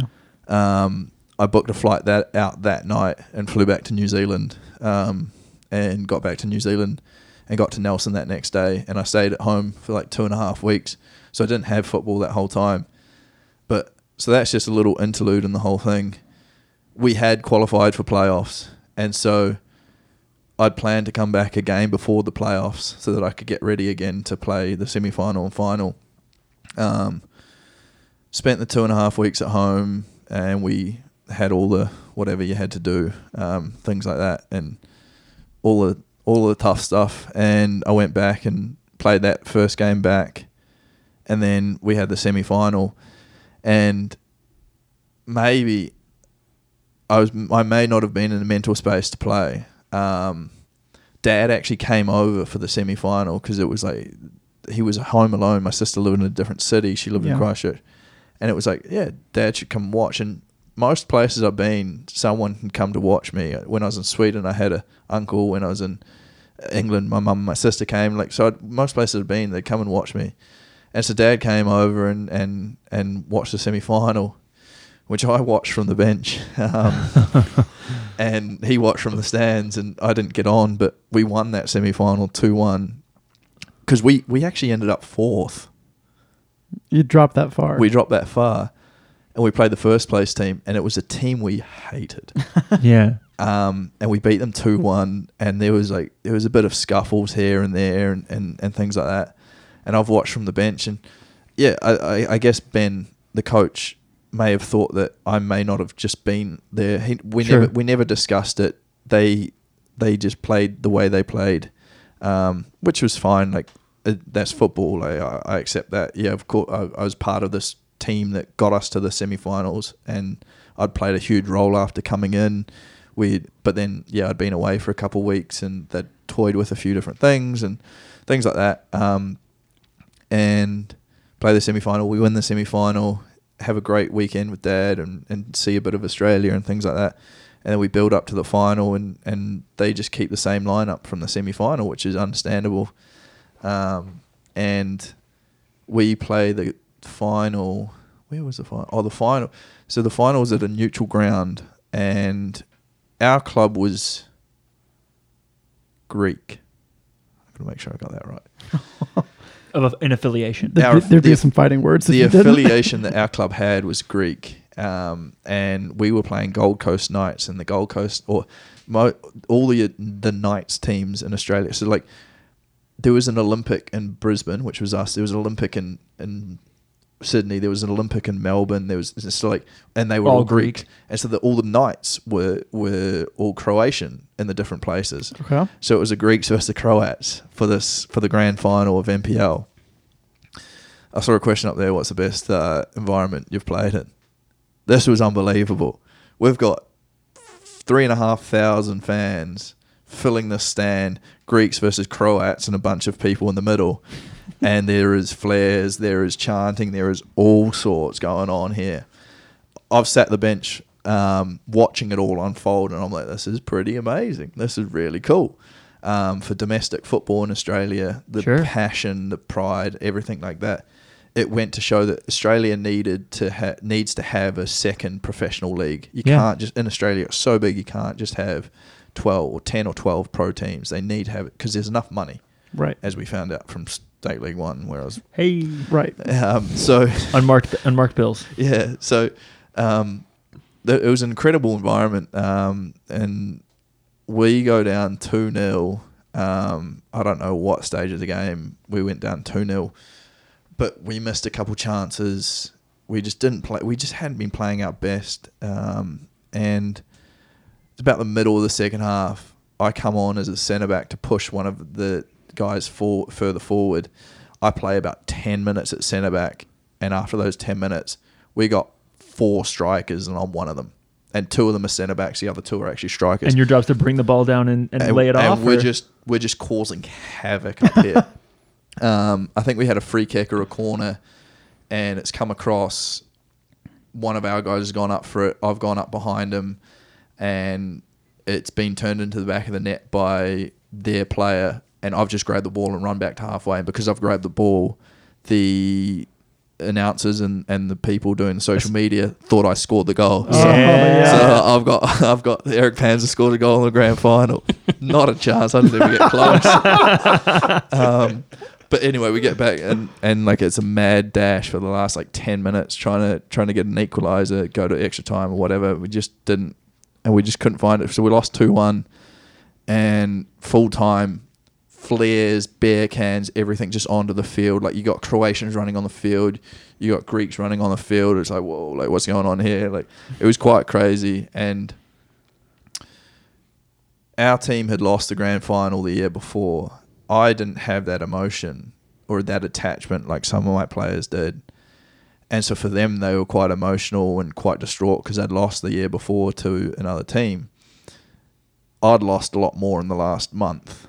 Than most of them, and so I was a bit indifferent, just standing there quite numb, just soaking it all in, and not really worried about football because over the course of the last 4 years I've created this identity that isn't affiliated with football, and there's Erik Panzer, the human outside of it, and so I've developed that side to it all, and I'm just sitting there being like, could be a lot worse.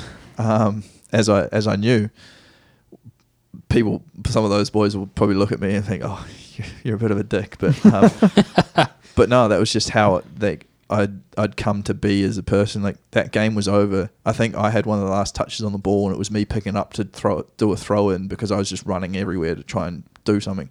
And I think it was me picking up the ball to do a throw in, and the final whistle goes, and the guys are crumbling on the field, and I'm just like, okay, cool. What's next? I had no idea. And so that experience obviously ends, and some of our boys, like, we got the silver medals and they took them off or they threw them away. Like, no joke, they left them in the changing rooms or stuff like that because they were so bitter about having won the year before, which is fair enough. Like, my experience is completely different to their experience. Sure. Yeah. That's why I am who I am, and that's why they are who they are. And, yeah, it was a tough old time. I don't know if we went out that night or not. No, we waited till we had our prize giving the following week. Had a great night out with the boys and the staff and all that. And then I left, went back to Melbourne for a bit of a tour and things like that, and then went home to New Zealand. And I was at home for a couple of weeks, and it was the first time I'd really been at home prior to one summer that I came back from Quinnipiac. After an absolute epic journey. After like an incredible time in life. I'd been at home for those 2 weeks when she'd passed, but like those 2 weeks flew by because it was different thing after different thing after different thing. Yeah. And this time I was home like decompressing everything that had gone on. And yeah, this is like September of 2019, and I'm home, and the National League in New Zealand was starting up again in August. Hey, and there's obviously there's a team in my home region. It was it was time for. I mean, I was home and it kind of felt kind of right. I knew this new coach that they'd brought in. We'd had a couple discussions.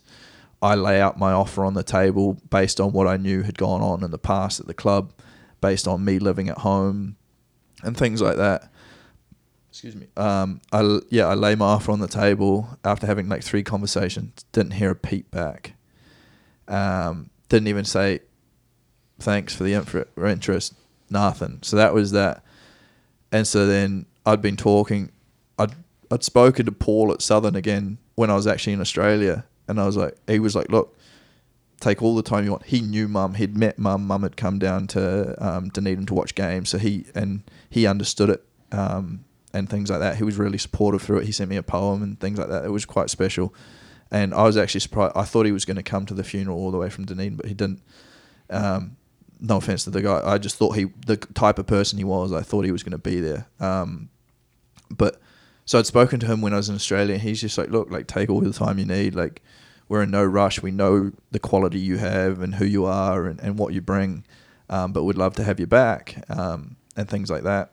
And after the opportunity the conversation didn't really arise to anything with the team in my hometown, and speaking with Dad and being like, nah, you probably shouldn't. You don't want to be here.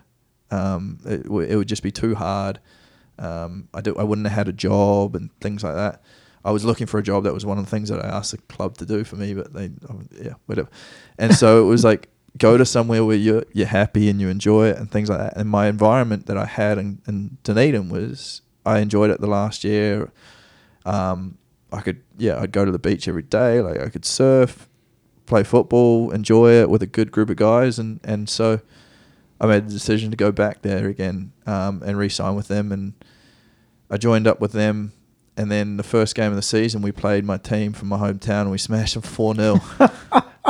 Felt good, did it? Little decompression. It felt so good. But then it turned out one of our players hadn't properly been registered. Oh, no. And they've just snaked their way and won 3 points. And by the time that had processed, we were like a third of the way into the season, and we've dropped from sitting in 3rd or 4th to 7th. And it's just smashed up like everything that we'd done. It's a 6-pointer. And it was massive. It was a 6 to 9 pointer. Really, it was just really like, it was tough. And so, but either way, like, it was a great feeling. Knocking that off. And the experience I had there was similar. I was surfing like 2 or 3 times a week sometimes. All right. And things like that. I was doing some work that was kind of related to what I'd studied and what I enjoyed, and I was meeting a lot of good people again. But I think in the back of Paul's mind, he didn't know if I was quite there. He thought he often felt like if I was performing bad or whatever, that I had thoughts in my mind of what had gone on with Mum and stuff like that. And I don't know if he was using it. I don't think he was using an excuse, but sometimes it felt like he thought I was using that as an excuse, and not at all for me. But that was just what was going on. And then the club was going through a lot of challenges with the player being ineligible, losing 3 points, and financials were being tough or whatever. And I went home at Christmas. I'd actually got dropped from the matchday squad the game before Christmas, and I went home at Christmas and took a good hard think about what I wanted to do or whatever. And I'd been in touch with an agent here in the States because I wanted to come back to America. Hey, now we're getting to the good stuff. Yeah. And so I'd been in touch with this guy, and we were working on different things, and he was getting all the footage from my games, and things weren't going so well within the environment and things like that. And I went home, and it was another one of those where it was like, I'll go back there, but there's a potential that I'm going to leave pretty quick to come over to America, because it was when trial season was, like January, February. Mm-hmm.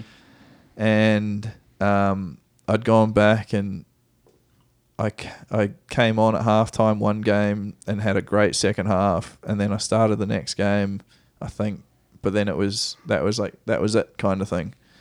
And then the coach came to me and kind of gave me a way out, and I'm pretty sure he was looking out for me, because the ship went sinking from a few weeks after I left. There was myself and another senior player from New Zealand, and we'd both been there for the 2 years. And I don't know if it was financially, there was problems or like infrastructure, whatever. But the head coach ended up leaving 2 weeks after I left. Oh, wow. He'd come in 4 years ago with all these Irish guys, built this whole thing up, built the academy, brought these guys in. And he was the reason why the club turned from a bottom of the league team to, we were fighting for the 2 years I was there, we were fighting for top four. And he'd turned it around. I didn't know, I kind of had a feeling he was potentially going to leave. And so I think he was looking out for myself and the other guy, being like, I know you guys like to go take other opportunities or whatever. And he kind of gave me a way out. And he was like, look, we're willing to release you without any problems and things like that. And it was like, okay, cool. Like I was like, I want to fight and stay, but he's like, look, you probably just don't. You probably don't want to. And I think he was kind of like looking out for me, because he knew what was going to come. And so it was like, okay, well, yeah, I'll see you guys later. Thanks for the year and a half I'd had. And I went to Christchurch and lived with my sister. And when I got there, it was like, I could be here a month, I could be here a week, I don't know. And I think I went via Mount Cook, which is the highest mountain in New Zealand. And I just took 2 days off, slept in a tent once again. It rained, so I slept in my car a little bit. But I hiked a couple trails. You have terrible luck when road tripping, by the way. Seriously. Hiked a couple trails, just detached from everything, connected with nature. And I was by myself, and I'm an introvert, loved it. And just saw some amazing sights and did some pretty cool walks and things like that. And then ended up in Christchurch with my sister, and I think I arrived on a Wednesday or maybe even a Thursday. And I was like, I don't know how long I could be here. And I've been in touch with my agent here in the States, and I was like, look, this is the situation. I'm free to go whenever. And I think on the Thursday or Friday, he was like, look, I've got a club in this league. This is the name of the club, and it's Chattanooga FC. They're interested in you. They want to have a look at you. And here's some details on it or whatever. And I was like, I got nothing to lose. Here I come. And so I flew out on the Saturday. So I stayed 3 days with my sister. If I was going to stay longer than the week, they were going to charge me rent. And so I shout out to your sister for being a hard ass. Yeah, hey, we look after each other, but we'll stay tough Keep it on each real. other. She may have been extra looking out for you. She knew you didn't need to be there. Yeah, and so in the time that I was there, I actually trained with a local club that played in the old league that I played in when I was growing up. And the head coach of that team was my coach when I was the captain of the Canterbury United under 19s team. So full circle there. Yeah. I reconnected with him. For just a handful of... Literally trained one evening with the club and had coffee with him one morning, and spoke about different things. And then I jetted off on the Saturday, and 30 hours later I ended up in Chattanooga, Tennessee. And now, here I am. Real quick, why were you starting to think about coming back to the States to play? It's a great question. It's a great question. There's a few things. I had unfinished business in the States, I think. I'd always wanted to play and compete at a level in the States where I enjoyed it and where I was comfortable at, and I wanted to really see how far I can get in football. And I have a passport. Why not use it? Yeah, sure. Yeah, I mean, as you know, domestic player status matters. It certainly has. But yeah, we love that. The other side of it is I hadn't seen my friends from college since 2016. Most of them knew my mum. Yeah. I hadn't seen them in 3.5, 4 years, and everything that had gone on, I wanted to reconnect. They're my closer friends because that was the most recent experience sort of thing. Like I've got my high school friends. I spent time at home with them. A bunch of them came when things were tough and everything. But I wanted to reconnect with my friends from college. Yeah. Mm-hmm. And so that's why another reason why I wanted to come back to the States was to be closer to them. Little did I know I was going to end up in Tennessee, and all my friends live on the East Coast in New York and Massachusetts and, Yeah, and things like that. Connecticut to here is not a 5-hour drive. No, it certainly isn't. But then little did I know that traveling in an airplane would be unheard of in 2020. Yeah. True. So it's completely wiped some of the plans, but the main reason why I came was to play football and test myself and see how far I can get. That's the reason why I play, is one, for adventure, and two, for I'm trying to become the best I can be, with whatever level that may be. How good can I be as a footballer? Yeah. And so America was the next step, I guess, and yeah, here I am. And you arrived. You were on trial, and we signed you. Obviously. Yes, you did. He is wearing a CFC buff for anyone who Yes, sure can't am. see. He is. And I mean, I know we're well over time here, because my CFC one could be a whole nother podcast. Well, So- we were just thinking, how about You're coming back. How- Like yeah. You're coming back. So like we've taken you up to CFC. Yeah. Obviously, like a whole global pandemic has happened since you arrived. And everyone- Thanks for bringing that, by the way. Patient zero. Jerk. And everyone. Also, What a jerk. when I left New Zealand, right, I think the pandemic kind of started mid-January, and it wasn't really taken too seriously. Right. But when I was boarding my plane in New Zealand, there was a few masks. Yeah. And there was a few concerns. What month was that? It was February 1st. Mm-hmm. And there was a few concerns, but there was no real evidence or anything behind Right. it or anything. And I just got on a plane and came. I hadn't been in contact with anyone from the Asian area or anything like that, and that's where the virus had started. Right. Yeah. I think New Zealand, there'd been like cruise ships that had come into New Zealand, and that was the most concerning thing. But there was no way that I'd been exposed to it or whatever, but people didn't even know what the goddamn thing was. So, and they still don't. I mean, some people still don't. Still, yeah. New Zealand's back to normal. Yeah, I was just gonna say you might have picked the wrong place to come to during a pandemic. I had a few people apologize to me, saying sorry I had to come back to America in the middle of a global crisis. but One half of your passport, your dual passport, seems to have crushed this virus literally and figuratively, and the other half seems to have done well. Anyway, we won't get too far off the topic, but we're not doing so great. So where I was going with this is like there's a whole nother story here. Mm-hmm. Obviously, what you've been doing here, how you've managed your time, like no football for a while. How the last 6 months has felt like for everyone. Yeah, 6 years. Yeah, and obviously like getting the new teammates. Tennessee is not Connecticut. Like there's a whole another life you've lived. So how about we do this? How about we end this thing at 6 hours or whatever it's been now?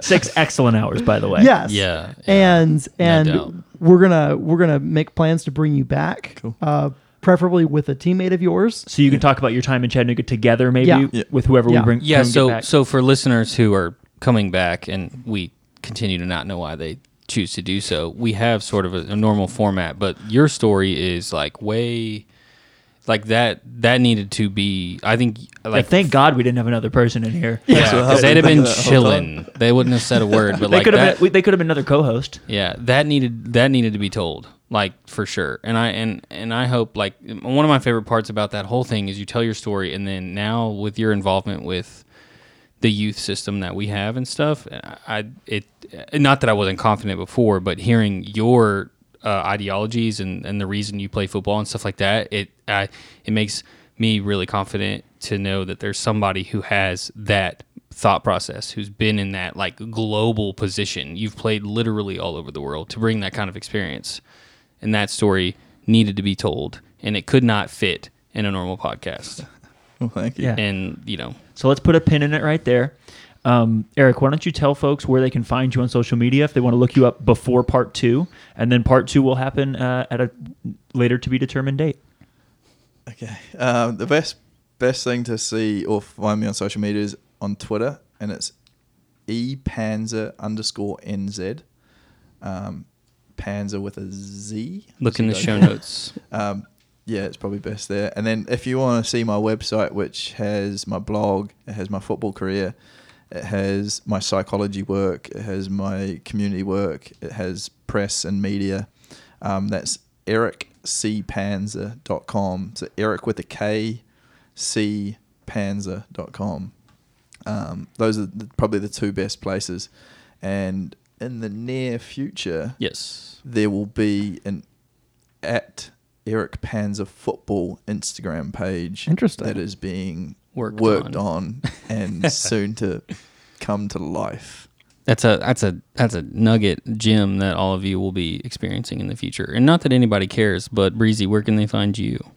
You can find me on the internet. Caniglio? You can find me on Twitter at Whiskey is Fine. And you can find me on Instagram at letter J and on Twitter at the Section 109 Pod. Fellas, this has been long and incredible. Yeah, really good. And dinner's downstairs, so why don't we go do that? Sounds All right, great. let's end it. Cheers.